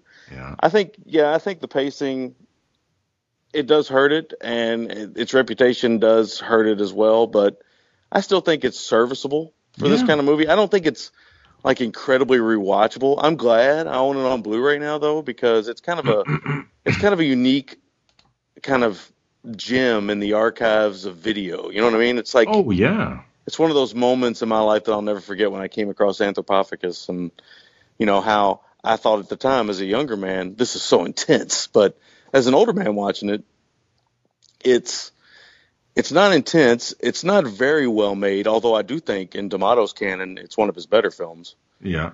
I think it's overly padded. They had, like I said, I think they had like 1 or 2 scenes they had great idea for, and they just built around those 2 scenes, and they just padded the hell out of this thing, and that's gonna really irritate some people. I get that, but I think it works for me. I don't know if it worked for you, so I'm gonna go ahead and pass it to you, and let's see what you say. Okay. It's great. You know, we got Zardopophagus in the Christmas season, which is amazing. Yeah. And Merry Christmas, everybody. Merry Christmas. I hope none of you are 9 months pregnant. Yeah, for real. For real. I should say also that my daughter did watch some of Zardopophagus with me as well. Nice, man. So she's really getting off to a rip-roaring start compared to my son. He only went as strong as Fleur de Lance, but she's got Bone Tomahawk and Zardopophagus under her she's belt. really. In fact, she grows up and she's like biting me all the time. I'm going to know the camera sunk in. It has, pun intended. There's a kind of a good Jaws underwater POV shot early on. Yeah. With the beach stuff. And, you know, this kind of shot of the plume of blood in the water. There's some stylish flourishes, but I feel like they wanted for D'Amato, it's amazingly stylish. Yeah, totally. Because I think he for me personally, he comes off. Again, he has a few moments in films. Beyond was it Beyond Darkness or whatever? Beyond the Darkness or Beyond the Door, Boy Omega, yeah. Yeah, there's a few things. That's a good film. That's a shining moment. Yeah, there's a few films where he gets overly stylish, but most of the stuff I know him for, he's rather, it's rather chaste. He's not going to like blow you away with visuals. It's very workman. Yeah, he's cranking them out. He's not looking at. Although Fulci called him, what did I say? What did Fulci call him a master? Yeah, he called him a master filmmaker. I don't know. Fulci was, I remember he was very diabetic during that interview, so maybe his blood sugar was off. It was off. But yeah, the plume of blood, open stylish, and the back end really ramps it up. But I think you've really hit the nail on the head. This is a film that had it not had the notorious reputation that it did, and it was kind of a deep cut, kind of under the radar Italian film, I think it would be better received by people who go into it with an impossible sense of expectation. Mm-hmm. I think that's part of the problem with the Video Nasties list to begin with. I think the Video Nasties list is it's fun to think about in retrospect. I think it's kind of silly at the time, but in retrospect, it's kind of fun to think of. But if you go back and look at a lot of those films aren't as hardcore. I mean, there was more hardcore stuff out there that they just didn't see or they didn't know about. There was some knee-jerk stuff that they were quick to get rid of because of how they perceived it to be without actually knowing. What does this say? Football boots dancing lessons with baby? I have no idea what that means. That note almost sounds better than 1/3 of this movie. Yeah. We get a cleaver to the forehead, which is good. Yeah, that always works. The boat stuff, good value. They had access to a boat, and they said, "Hey, let's shoot this stuff or we got to take a boat to the island, so let's shoot it." Yeah, right? Yeah. That's what the whole film feels like. The whole film feels like, "Hey, we got access to this stuff. Let's make a movie." Yeah, absolutely. The girl that plays the kind of wacky girl in the house, she was rather attractive too. She's gone on to do some things, to write some films and stuff. I can't remember what her name is off the top of my head, but the one that kind of comes out of the thing and scares or cuts stabs dude in the back. Yeah, she's all kind of freaking out and yeah, no, for sure. But my note was Sammy Search there. Oh, naturally. You had mentioned this, but my note was that ankle sprain. Yeah, it's amazing. She sells it, man. She really does. I love the shot of the Parthenon. She's like Jay Cutler on that selling that injury. She does. Sorry, Bears fans. Yeah, we got a few, but hey, those are the breaks. I love you guys. I love you. Smoking Jay. We get the Parthenon in the background of one of these, and whenever I see the Parthenon, I think of Shaquille O'Neal when he was asked if he had a chance to visit the Parthenon when he was in Greece. He said, "I didn't get a chance to go to that nightclub." Whenever I see the Parthenon, I think of that. Some things in life you wish you weren't remembered for. That's one of Shaq Shaquille O'Neal's. Fu, man. Shaq Fu and that and Kazam. Kazam, yeah. It's quite the trifecta. You spoke about, I think the thing with the pregnant woman and all that, I think that it adds a certain vulnerability and tension to the film in all seriousness. It works well. The thunder in this, whoever made the decision, and I don't know if it was if D'Amato had a hand in it or not, but the Foley artist, they were supposed to have thunder, but it sounds like they have. It's like they took some of the sound from the Iron Eagle series, because it sounds like fighter jets screaming overhead. It's really strange. It does. Strange. And there's a lot of it too. At one point, I mean, it just man, it was pumping out my surround sound, and man, it was like, this is getting obnoxious. Yeah, I thought we were going to hear. It's like one hell of a storm, man. The woman who pops up in the wine or whatever in the basement. It's a strong image, really strong visual. Yeah, I like that scene a lot. That's cool. And I think it evokes something too. The horror as she's seen. Mm-hmm. It really, it's really good stuff. George, I feel like she's completely submerged in wine. I feel like, how long has she been in there? Yeah, red wine makes you feel so fine. The reveal with Georgie is UB40. The reveal with Georgie with the lightning, when it reveals his face, I like that. It feels like a throwback, like the Universal stuff. Yeah. He's he looks crazy. Totally does, man. He totally sells it, man. And of course, once he gets next to a regular human being, he looks like the giant he is. He's a giant hulking man. This feels like a Warbeck jam in some ways. Like David Warbeck could have been the male star of this. He could have been. There's really one of the weaknesses of this movie. Tisa Farrow's fine, and the female actresses are all fine. There's no real strong male lead in this, other than Eastman.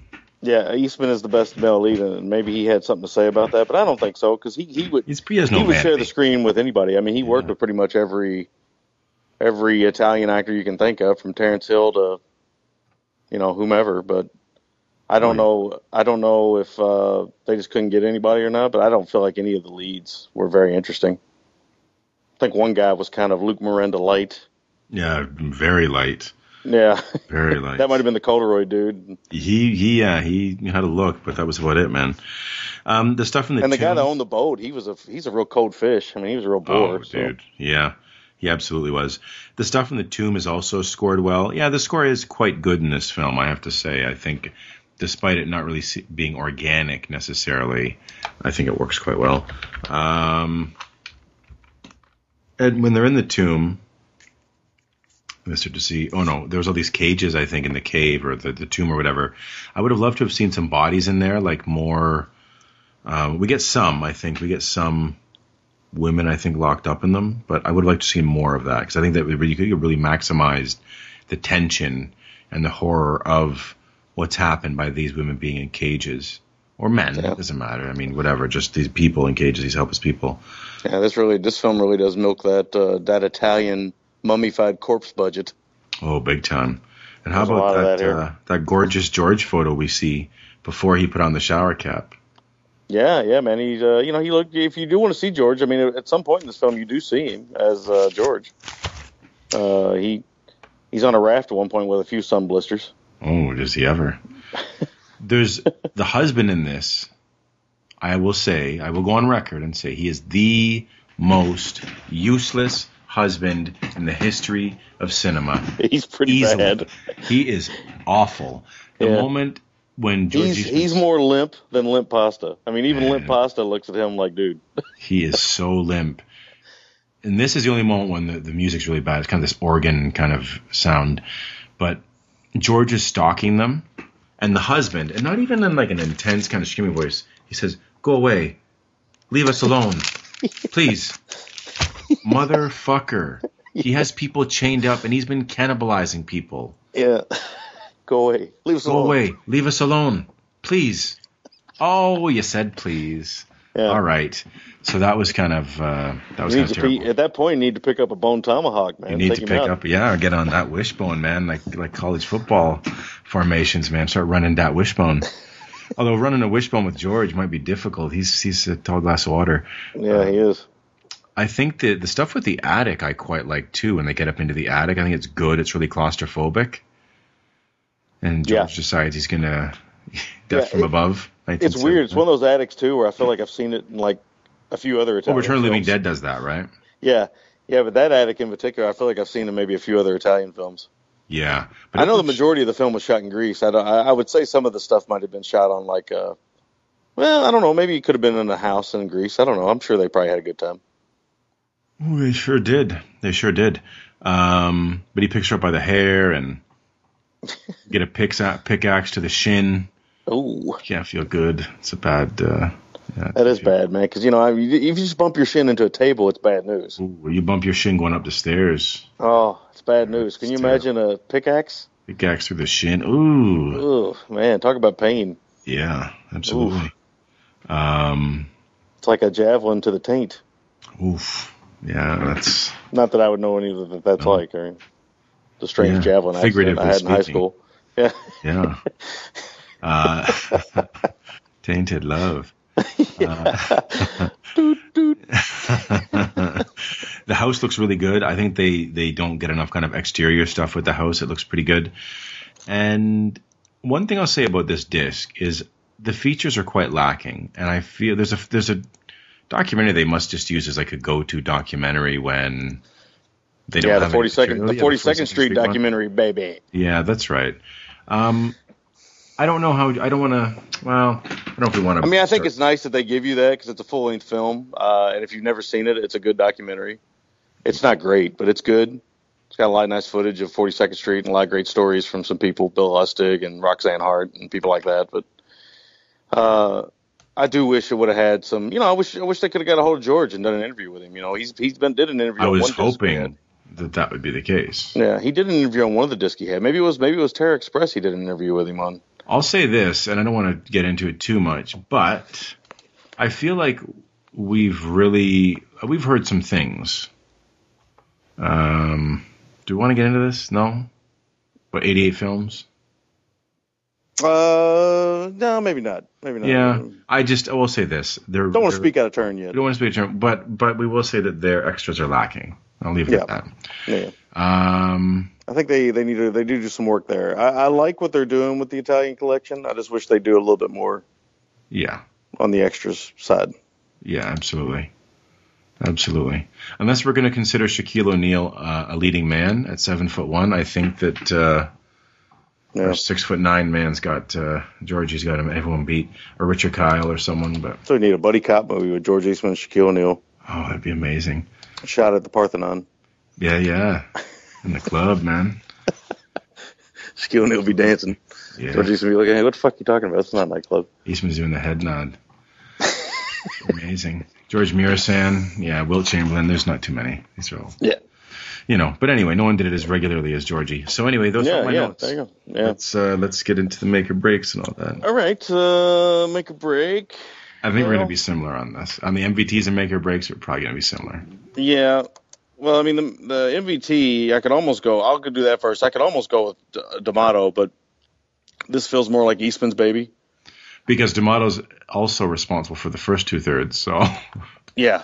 Right. So, which are okay, but. Yeah. But I feel like Eastman had a great idea. That's what it feels like to me. And he probably just said, hey, Joe. And Joe's like, hey, Luigi.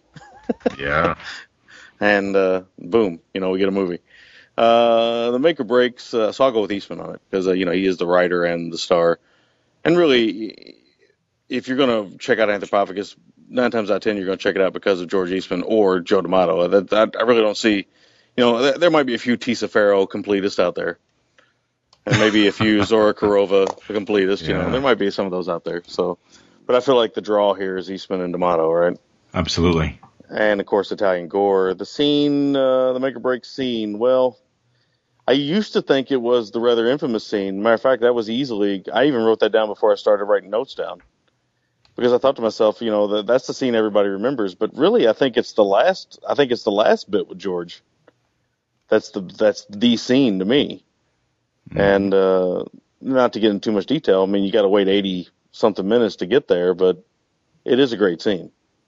So, I'll go with that. It involves gut munching, let's put it that way. My score is 6.75. Like I said, this is not a masterpiece by any stretch of the imagination, but it's a fun little kind of look back into the archives of what straight-to-video stuff was. Well, not straight-to-video, because that wasn't the case, but what video stores were pumping on their shelves to fill space at the time. I saw a lot of these films because of that. So, yep. And it's a nice walk down memory lane. I mean, it's not like I won't ever watch it again. I'll watch it again one day. That's true. Yeah, no, I'm with you. I'm with you for sure. I like the location. I mean, the Grease looks great on film. So. Oh, it looks great on film. Yeah. They got a lot of value out of that. Mm-hmm. So that always works. Yeah, oh, absolutely. This might have one of the longest walking around small town Grease scenes ever in the beginning, though. Totally. I mean, it takes them a long time to get to that beach. Oh, it's quite the walk. Serena did a good job. She was wise to roll her ankle. Yeah. Have to deal with nonsense. My make or break the last third of this film, because the first 2/3 are anonymous.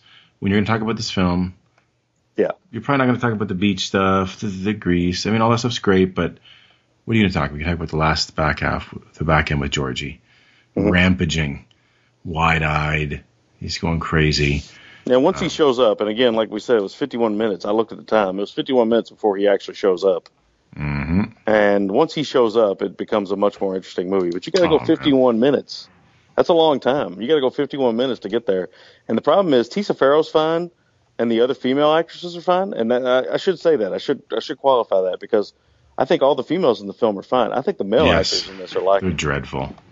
Might be, other than George, this might have the most dreadful collection of male actors. Yeah, I've seen those guys in other things, but none of them, I think, ever went on to anything big that I can think of. No. MVT Georgie. Oh, yeah. Georgie, man. Georgie Montefiore. Yeah, he brings it.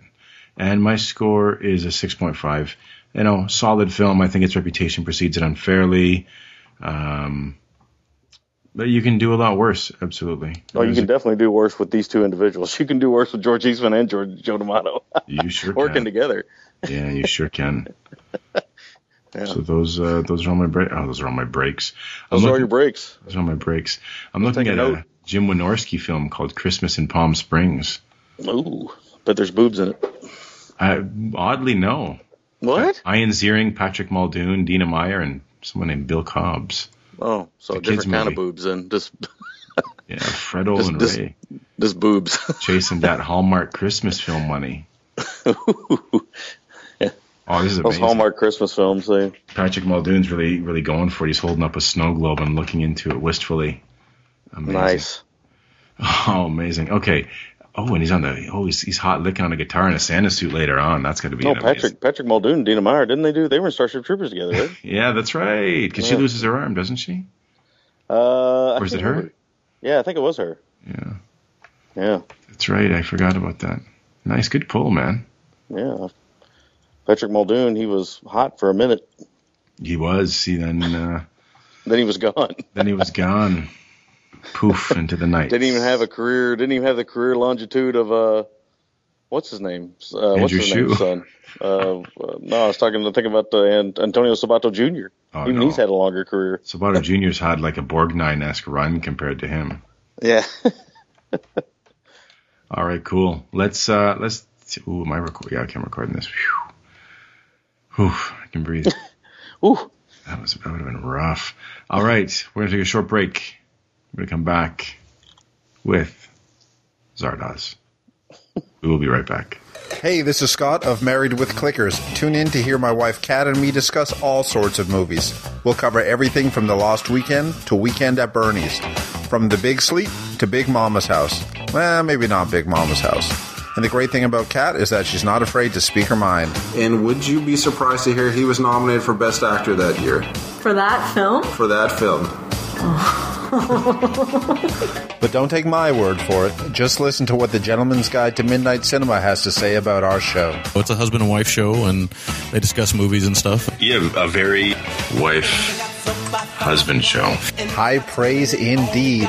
So come find us at marriedwithclickers.libsyn.com. It will save your life. Or maybe just help you kill an hour.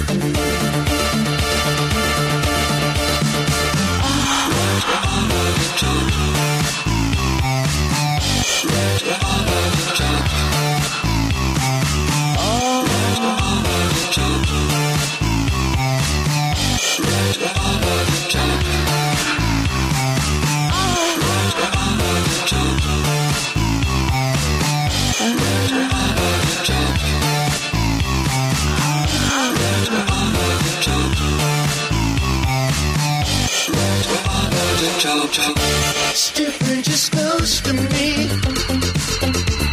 Your clothes on my body. Your makeup goes to me. It's lighting my body. It's different just close to me. Your clothes on my body.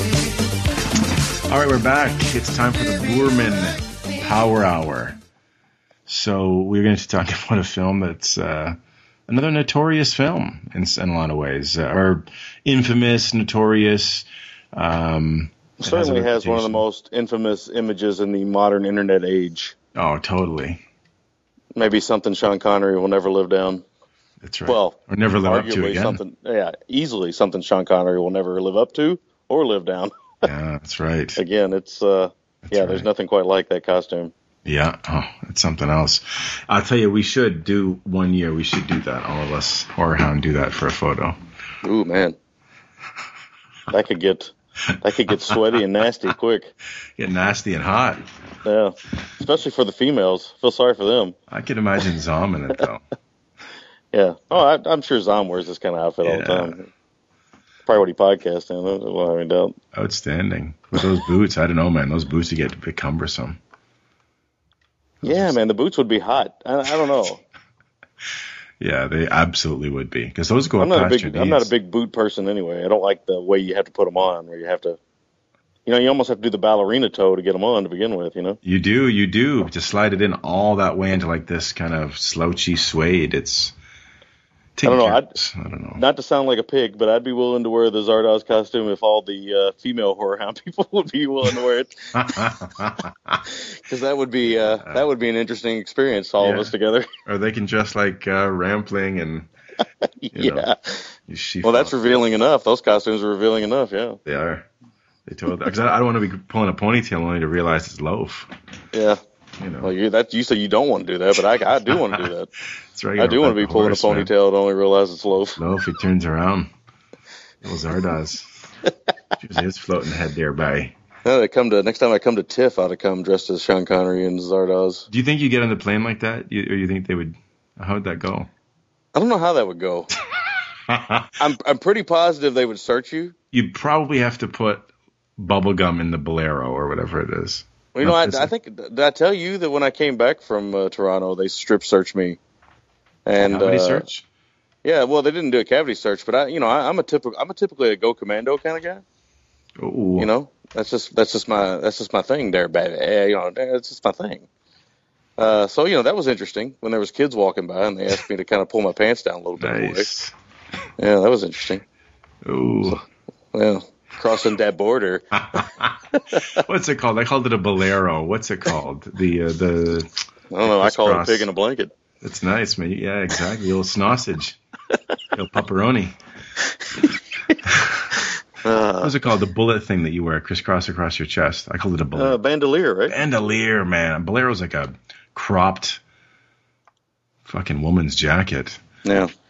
Interesting. It's an interesting costume, to say the least. And this film, in some ways, too, almost feels like... This all comes from John Borman's brain, but this sometimes feels like they came up with a costume and they came up with a giant head, and then they just worked the rest in. Yeah. Yeah, because we should say there is an interview with Borman on the disc, and I haven't listened to the commentary yet, but he says, in the interview I did see, he said that, you know, Zardoz is what happens when you make a hit. And he's coming off Deliverance, and he had a big hit, and they kind of said, hey, you do what you want. And this is what he decided to do. This is when they say carte blanche, Mr. Borman. Talk about a switch. You know, I would arguably say Deliverance is one of the greatest films of the 70s.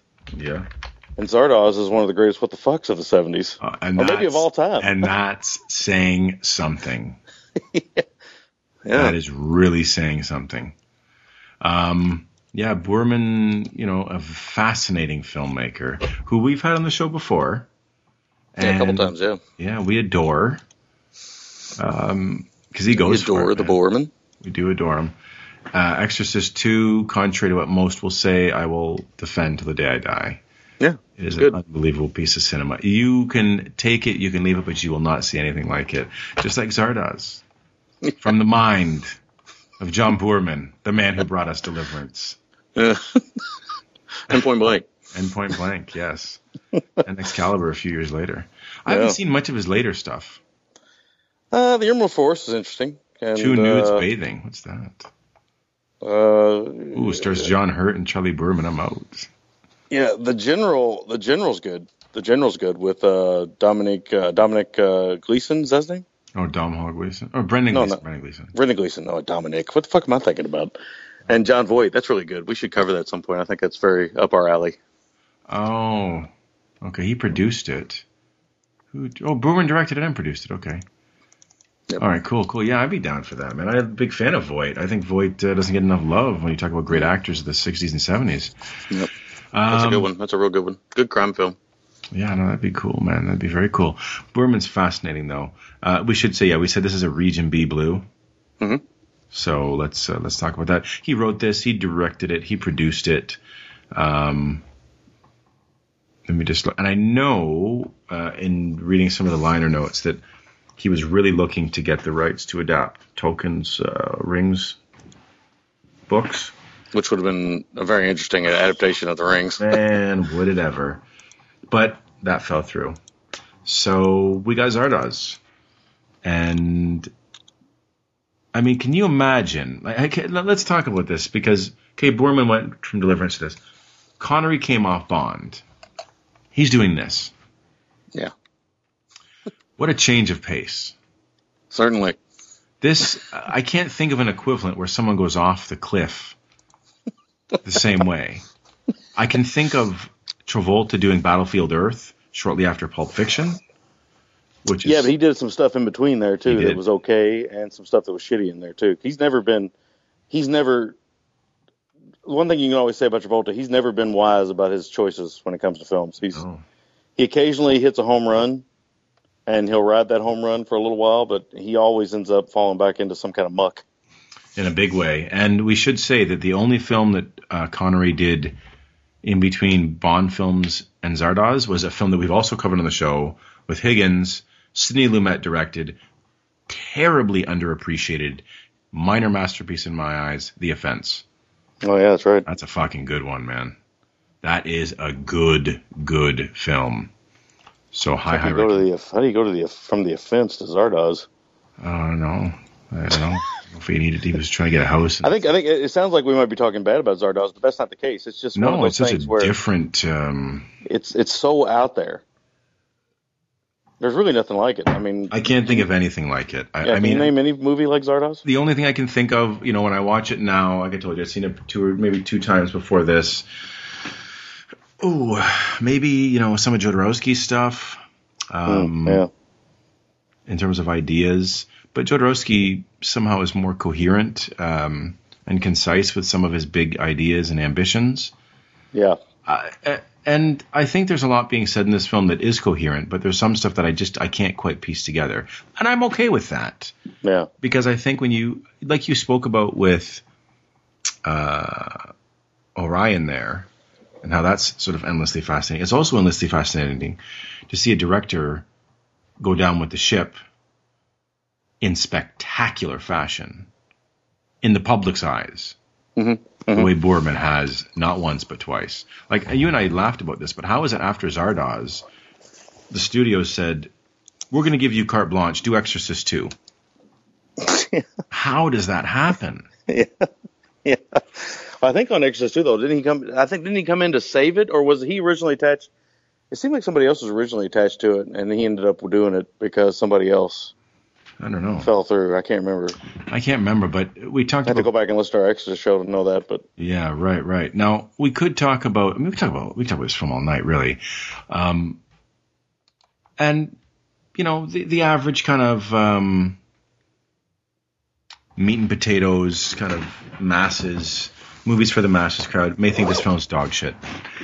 And I would say they're crazy, because I think this is a film that I love, a film that I'm thrilled to own, mm-hmm. and a film that, say what you will about it, but like you said, you're not going to see too much like this. And They may not stick the landing on very many things in the film as far as ideas, but it's the ambition with which he swings for the fences that I will find admirable endlessly. Every now and then, filmmakers and studios and all have a lapse in judgment. Yeah, and you got to take advantage of that lapse. You have to take advantage of. This is one of those moments. This is like Caligula, or big time, yeah, or Heaven's Gate, which actually is a better film than most people think it is. But this happens all the time. I mean, this still happens to this day. Mm-hmm.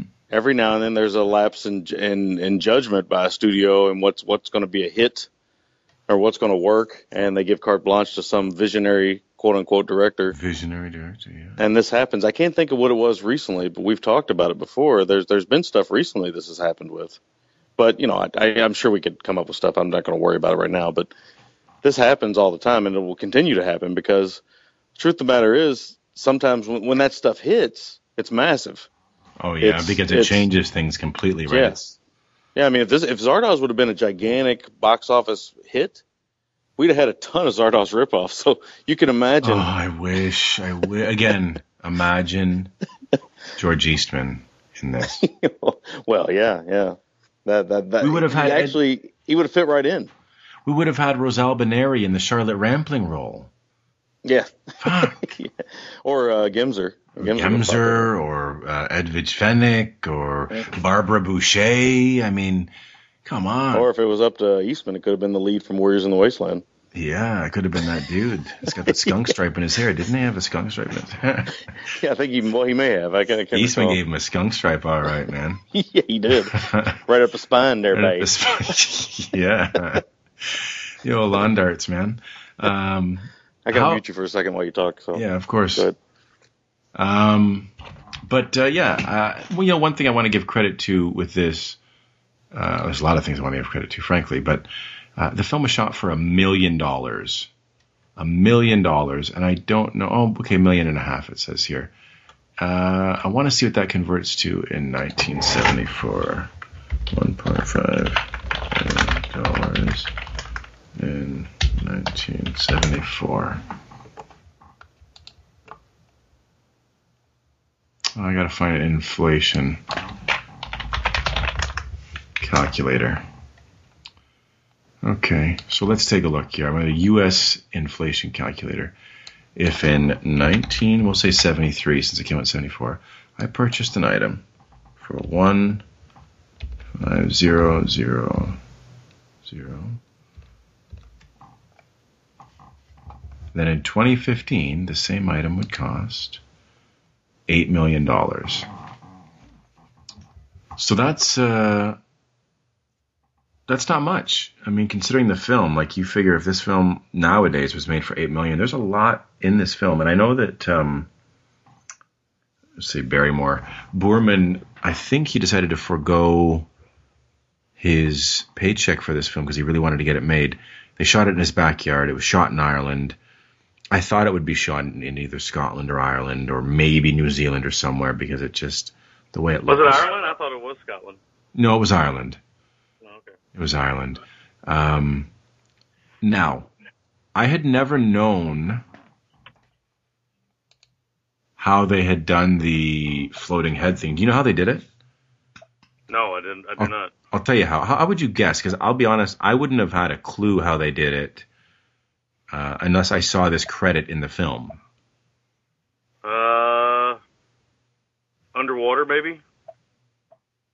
Good guess. I'll tell you.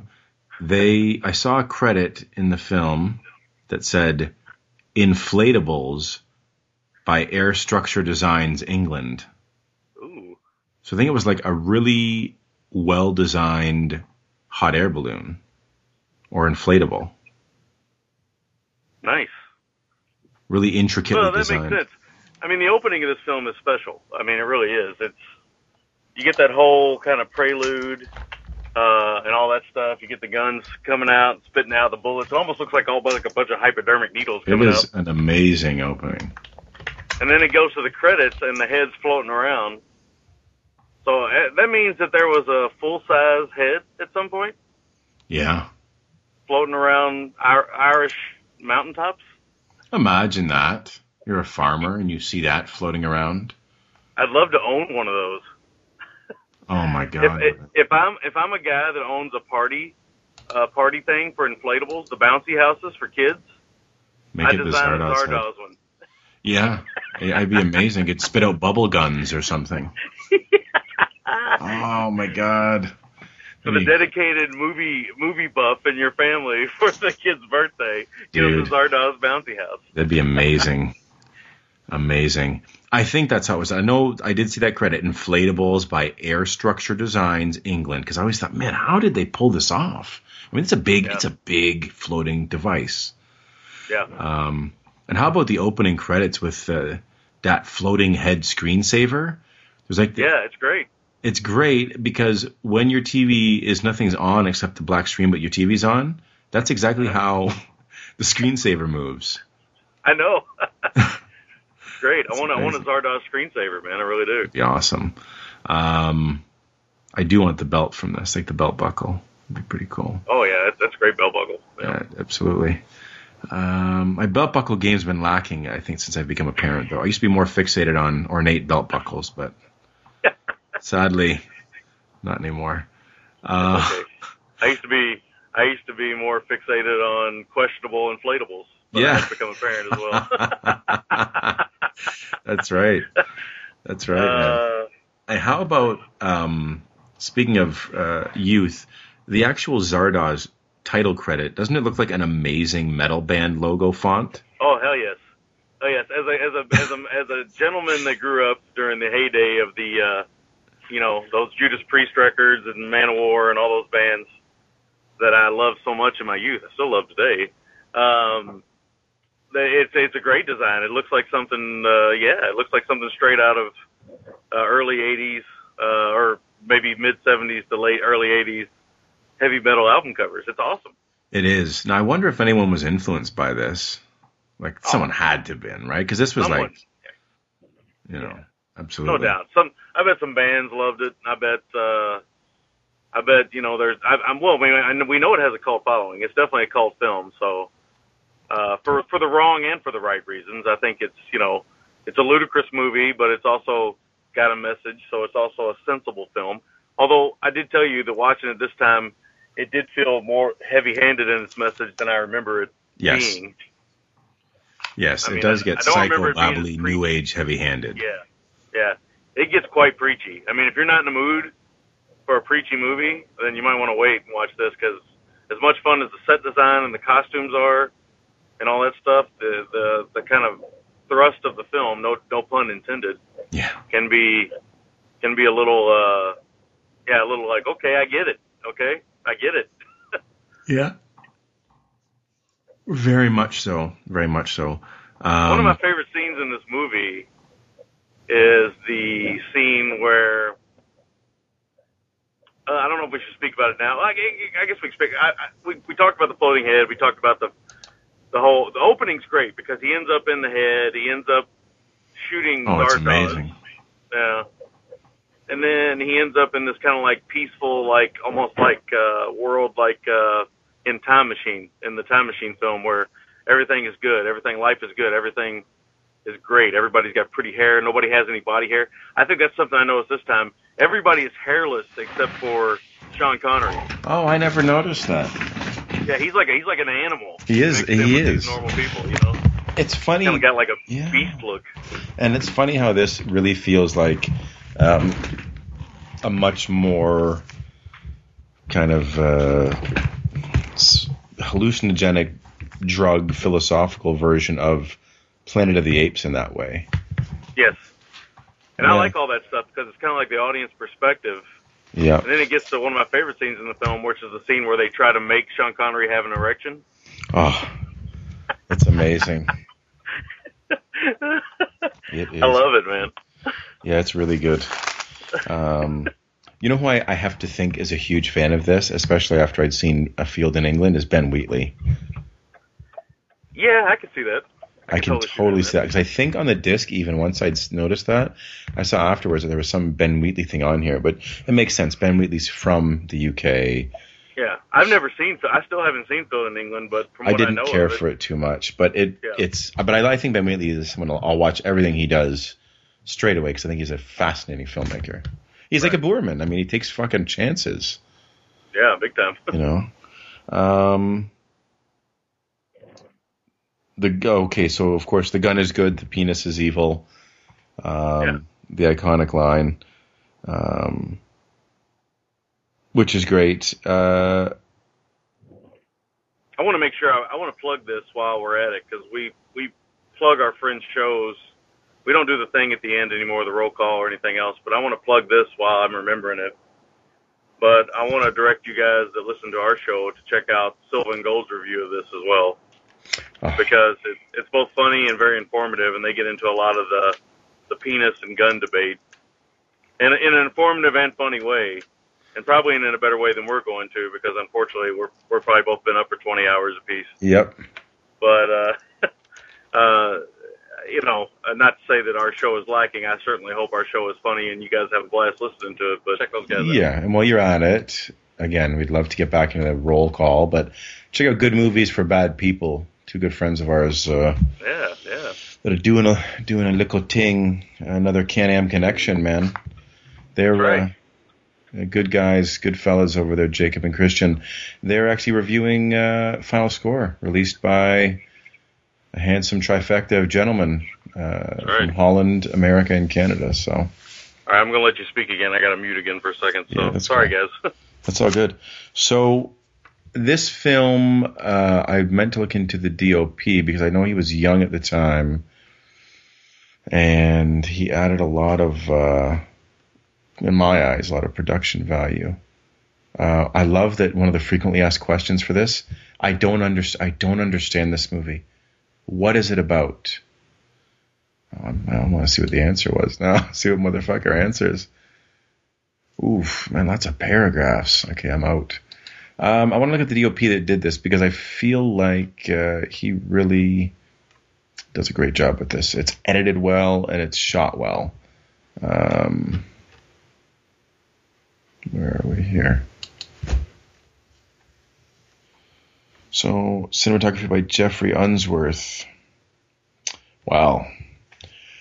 Jeffrey Unsworth, one of the great cinematographers of the 20th century, winner of 2 Oscars, 5 BAFTA awards, and 3 awards from the British Society of Cinematographers.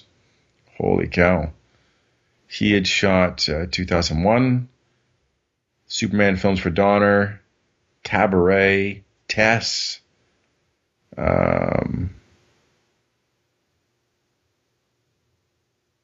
Wow. Okay, so he's... Yeah, okay. I mean, that's it, right? Ooh, he shot Genghis Khan for John Wayne, I think.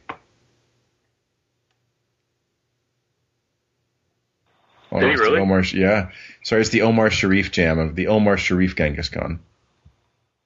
But nonetheless, what an accomplished DOP. I thought it looked good, but he shot 2001, which is one of the ultimate films. Yeah. So, how about there's a great credit in this film too for a horse master. I see too many horse master credits nowadays. I really feel that Zom at Horror Hound credit. Totally is, man. Totally is. I feel like the film opens, and when you first start watching it, you think it's very much commentary on. Well, it's commentary on a lot of things.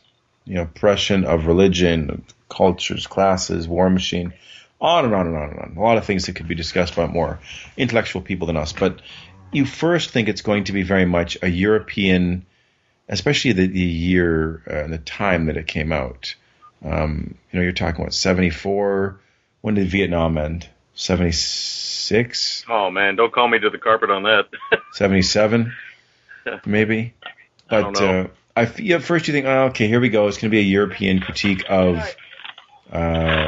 Vietnam and so forth. But I think what you see ultimately is Boorman is more interested in, and I know he's always been a guy that's been very sort of anthropological in his interests, or there's been an interest of his. I feel like he is fascinated with how societies evolve and crumble, and we see the hypocrisy and the abuse of power with both kind of trains of thought, or ways to govern, as it were. Yes. So that is something that I take away from this when I'm looking at it as a more... The age-old debate in all of mankind will always be, there is no completely right nor completely wrong way. That's right. That's the thing that we'll be fighting about until the end of mankind. Yeah, it'll never end. And unfortunately, that divide seems to be. We're not a political show. We won't be, but that divide seems to be growing wider and wider. Yes. With each coming year, I feel each generation it seems to get wider. To change a little bit more. Yeah. It does. I feel like Boorman takes a page out of the Mario Bava Planet of the Vampires plastic wrap notebook. Yeah. So, I got to say, though, man, some of them ladies in that plastic wrap are hot, man. They looked good, and it was a good look, though. I mean, it was a good look. It looked good. And even the design inside the skull, I wonder if that was him kind of commenting on like the killing fields and, Cambodia, the way the skulls were all stacked and everything. Oh, yeah. I'd have to say it is. Yeah, I'd have to say it is because of what he's going for this movie. Yeah. Oh, absolutely. That's what I got. And again, a very Jodorowsky notion at this point. I'd love to see this on the big screen, I should say. I've never seen it. It'd be great with a crowd. Yeah, I just got, I've got the DVD now. I got the Blu-ray now. But I've never seen it on a big screen. It would be great with a crowd. I would have loved to have seen this in my hallucinogenic heyday, too. Oh, boy. This, speaking of that, this falls into that kind of 70s sci-fi kind of... I think I was talking to you about this the other night, how I find it fascinating how drug culture has really seeped into hip-hop culture. And hallucinogens and chemicals like ecstasy and, GHB and stuff, how they've all seeped into hip-hop culture and expanded that universe. I feel like hallucinogenic drugs and MDMA and things like that really expanded science fiction in the 70s as well. Yeah. Stuff like Logan's Run, Silent Running, this. They're all very sort of hippy-dippy. I don't want to say hippy-dippy. I don't want to dismiss them because I tend to be a little more left-leaning than average. But I feel like there is very much a counterculture vibe to these films. And science fiction and the drug culture melding together it created some really great work in the era. Yeah. Production design's first rate. Again, I think with Boorman being kind of a world-class guy, world traveler, I know his son is. I feel like with the, what do they call them, the Brutals? That's what they call them, right? Yeah. I feel like the Brutals are commentary on sort of child soldiers around the world. Mm-hmm. And I got that same thing, man. I got that same thing. Yeah, totally. And how about... Keep them uneducated, keep them... Yes.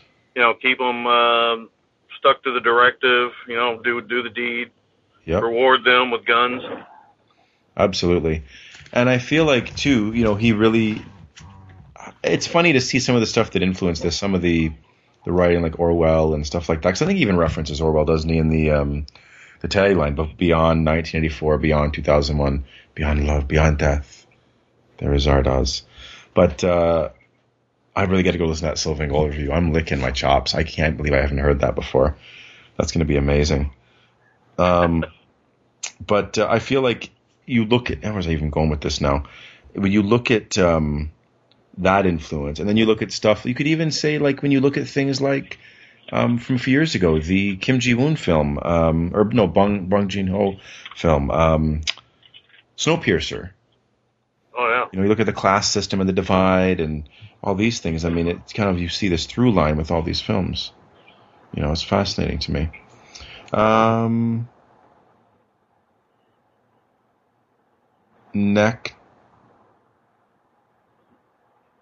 I think, too, the oversaturation of violent imagery. Again, our news was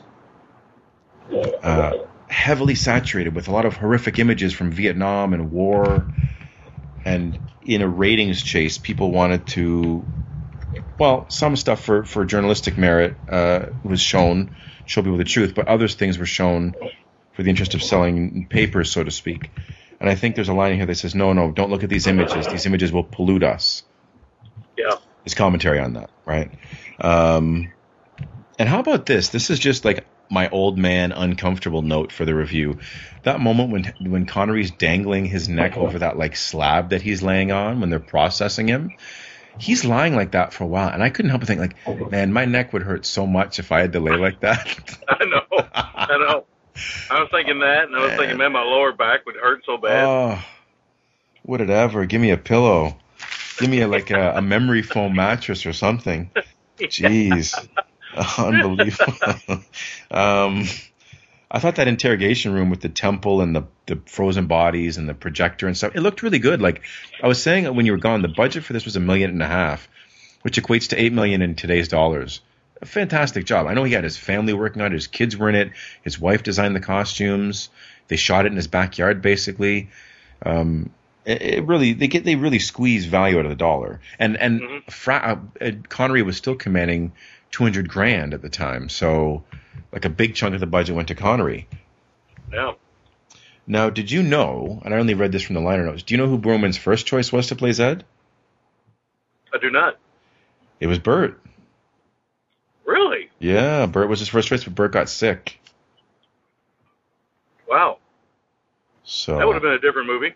I think as much as I love Burt, I think it works better with Connery. I think it does too. I think Connery's more, and I don't mean this in a bad way because I think Burt's very macho, but there's something a little bit more manly about Connery. There's something more brutish and blunt force about Connery. Yeah. Who do you think is a better actor? Ooh. Oh man, I think Connery's a better actor. I think Burt's a better movie star. Does that make sense? It makes total sense, and I would agree with you. I would agree. Burt has something that you can't explain. It's just a charisma. It's just something you can't explain. Connery, if you look past the Bond stuff and some of the other stuff, the guy's actually been in some really good movies. He's a good actor. He's a legit good actor. Yeah, because wasn't there talk, and I think you even mentioned this ironically, wasn't there talk of Burt when he was at his height becoming Bond? Oh, I'm sure there was. Which is so ridiculous. Yeah, they always want to put the hot ticket at the time. Craig was a bit of a risk, but I mean, all the other ones, if you look back, I mean, most of them are, hot tickets at the time that they take on the role. Yeah. Yeah, no, exactly. I think the makeup's pretty good in this. Like, there's a moment, for lack of a better description, and I don't mean it to sound callous, but the guy that gets exiled when he's aged and he's made sick, it looks almost like he had a stroke or something. One side of his face has been impacted. Like, that makeup holds up well, even under the scrutiny of Blu-ray. It does. It looked good. It looks really good. I feel like this film looks tremendous on Blu-ray. Like, it's a really good job by Arrow, as always. Yeah, I liked it as well. Really good job. Because it's kind of it starts out very drab. Yep. And then it gets to this kind of colorful other world, and it looks really, really nice. It looks great, man. It's a fantastic release from them. Mm-hmm. Lots of special features. I mean, it really does a good job. What else is good is that there's a lot of jazz hands in this film. Like, whenever they're debating something or they're taking a vote, there's a lot of elaborate jazz hands being done to decide which way you're voting. Yeah. That's true. Which I like. What does it say? Boxer black. Oh, boner blackboard. The boner blackboard, which you talked about, which is amazing. Yeah, it is amazing. But I like how she goes, it seems like he prefers you. That's right. Lush. Connery's like, ooh. 74 was a good year for Charlotte Rampling. She did this and The Night Porter. Yeah. What a year. She's still doing good work. She's still a good actress. She is a fine actress. She's not my type, but I don't need every actress to be my type. I think she's a tremendous actress, though. Really does great work. Really great work. Ahead of her time. I mean, mature beyond her years back then. Yep. If you ever wanted to see Sean Connery threaten seniors with a crutch, then this is your film. Man, he just wants to really beat him down. I love the library flashbacks. I think they're great. They look good. Rampling is foolish enough to get into a tug of war with Connery, in a literal sense, which just bad move. Unless you're planning on doing that trick where you hold it and then you let go when he's really giving it. Knock him on his ass. Fall on his ass, yeah. What else do we got here? As ridiculous as this sounds, and this is where you need a good actor in your lead performance and good direction. The scene when Sean Connery's talking to the talking diamond is really good. Yeah, it is. It's really good. He's inside that tabernacle. And we get some reverse photography and stuff. And I think the film also looks very much at careful what you wish for, and you can never go back. And a lot of people compared the finale of this to Peckinpah, and they said that Boorman was a misogynist, and I don't get that, but I'm a man. I think that they established that Connery is a fucking brutal animal in a lot of ways, and if anything, I would think that Boorman's sentiment is a little more liberal than a lot of men of his time. Yeah.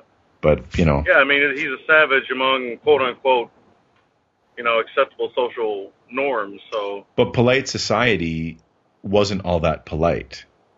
Correct. It never is. No, it's atrocious, and there's critique of that, which I love, which is when you realize the film is more. It's not as just heavy-handed. Okay, we get it. Yeah. That is a very English thing anyway. The class system. Oh, big time. Yeah, they really go to that a lot because it's a big deal over there. Like in America, and I'm pretty sure in Canada, class system. I mean, there is a class system, but we never talk about it. Mm-hmm. We don't. It's just never discussed. That's right. That's right, exactly. Those are my notes. I don't have a whole lot more to add. I mean, I like the set design is wonderful. It's one of my favorite things about the movie. It always has been. The costumes, although ludicrous at times, they really work and build in this kind of crazy, wacky, like you said, hallucinogenic world that, it just, I don't know, man. It just comes out of some kind of fevered imagination. It's so insane. It's just one of those movies where you watch it and you're like, okay, I know I watched something. it's not bonkers in like that funny way, like a Miami Connection or College Kickboxer or something like that. But it is bonkers in that it's addressing serious social taboos and issues with this wacky look. Because the look is wacky. I mean, I wonder what the reason or logic, and maybe on the disc because there's that Boorman commentary, and I'd love to hear it. But what the motivation was for having them dress that way? I don't know.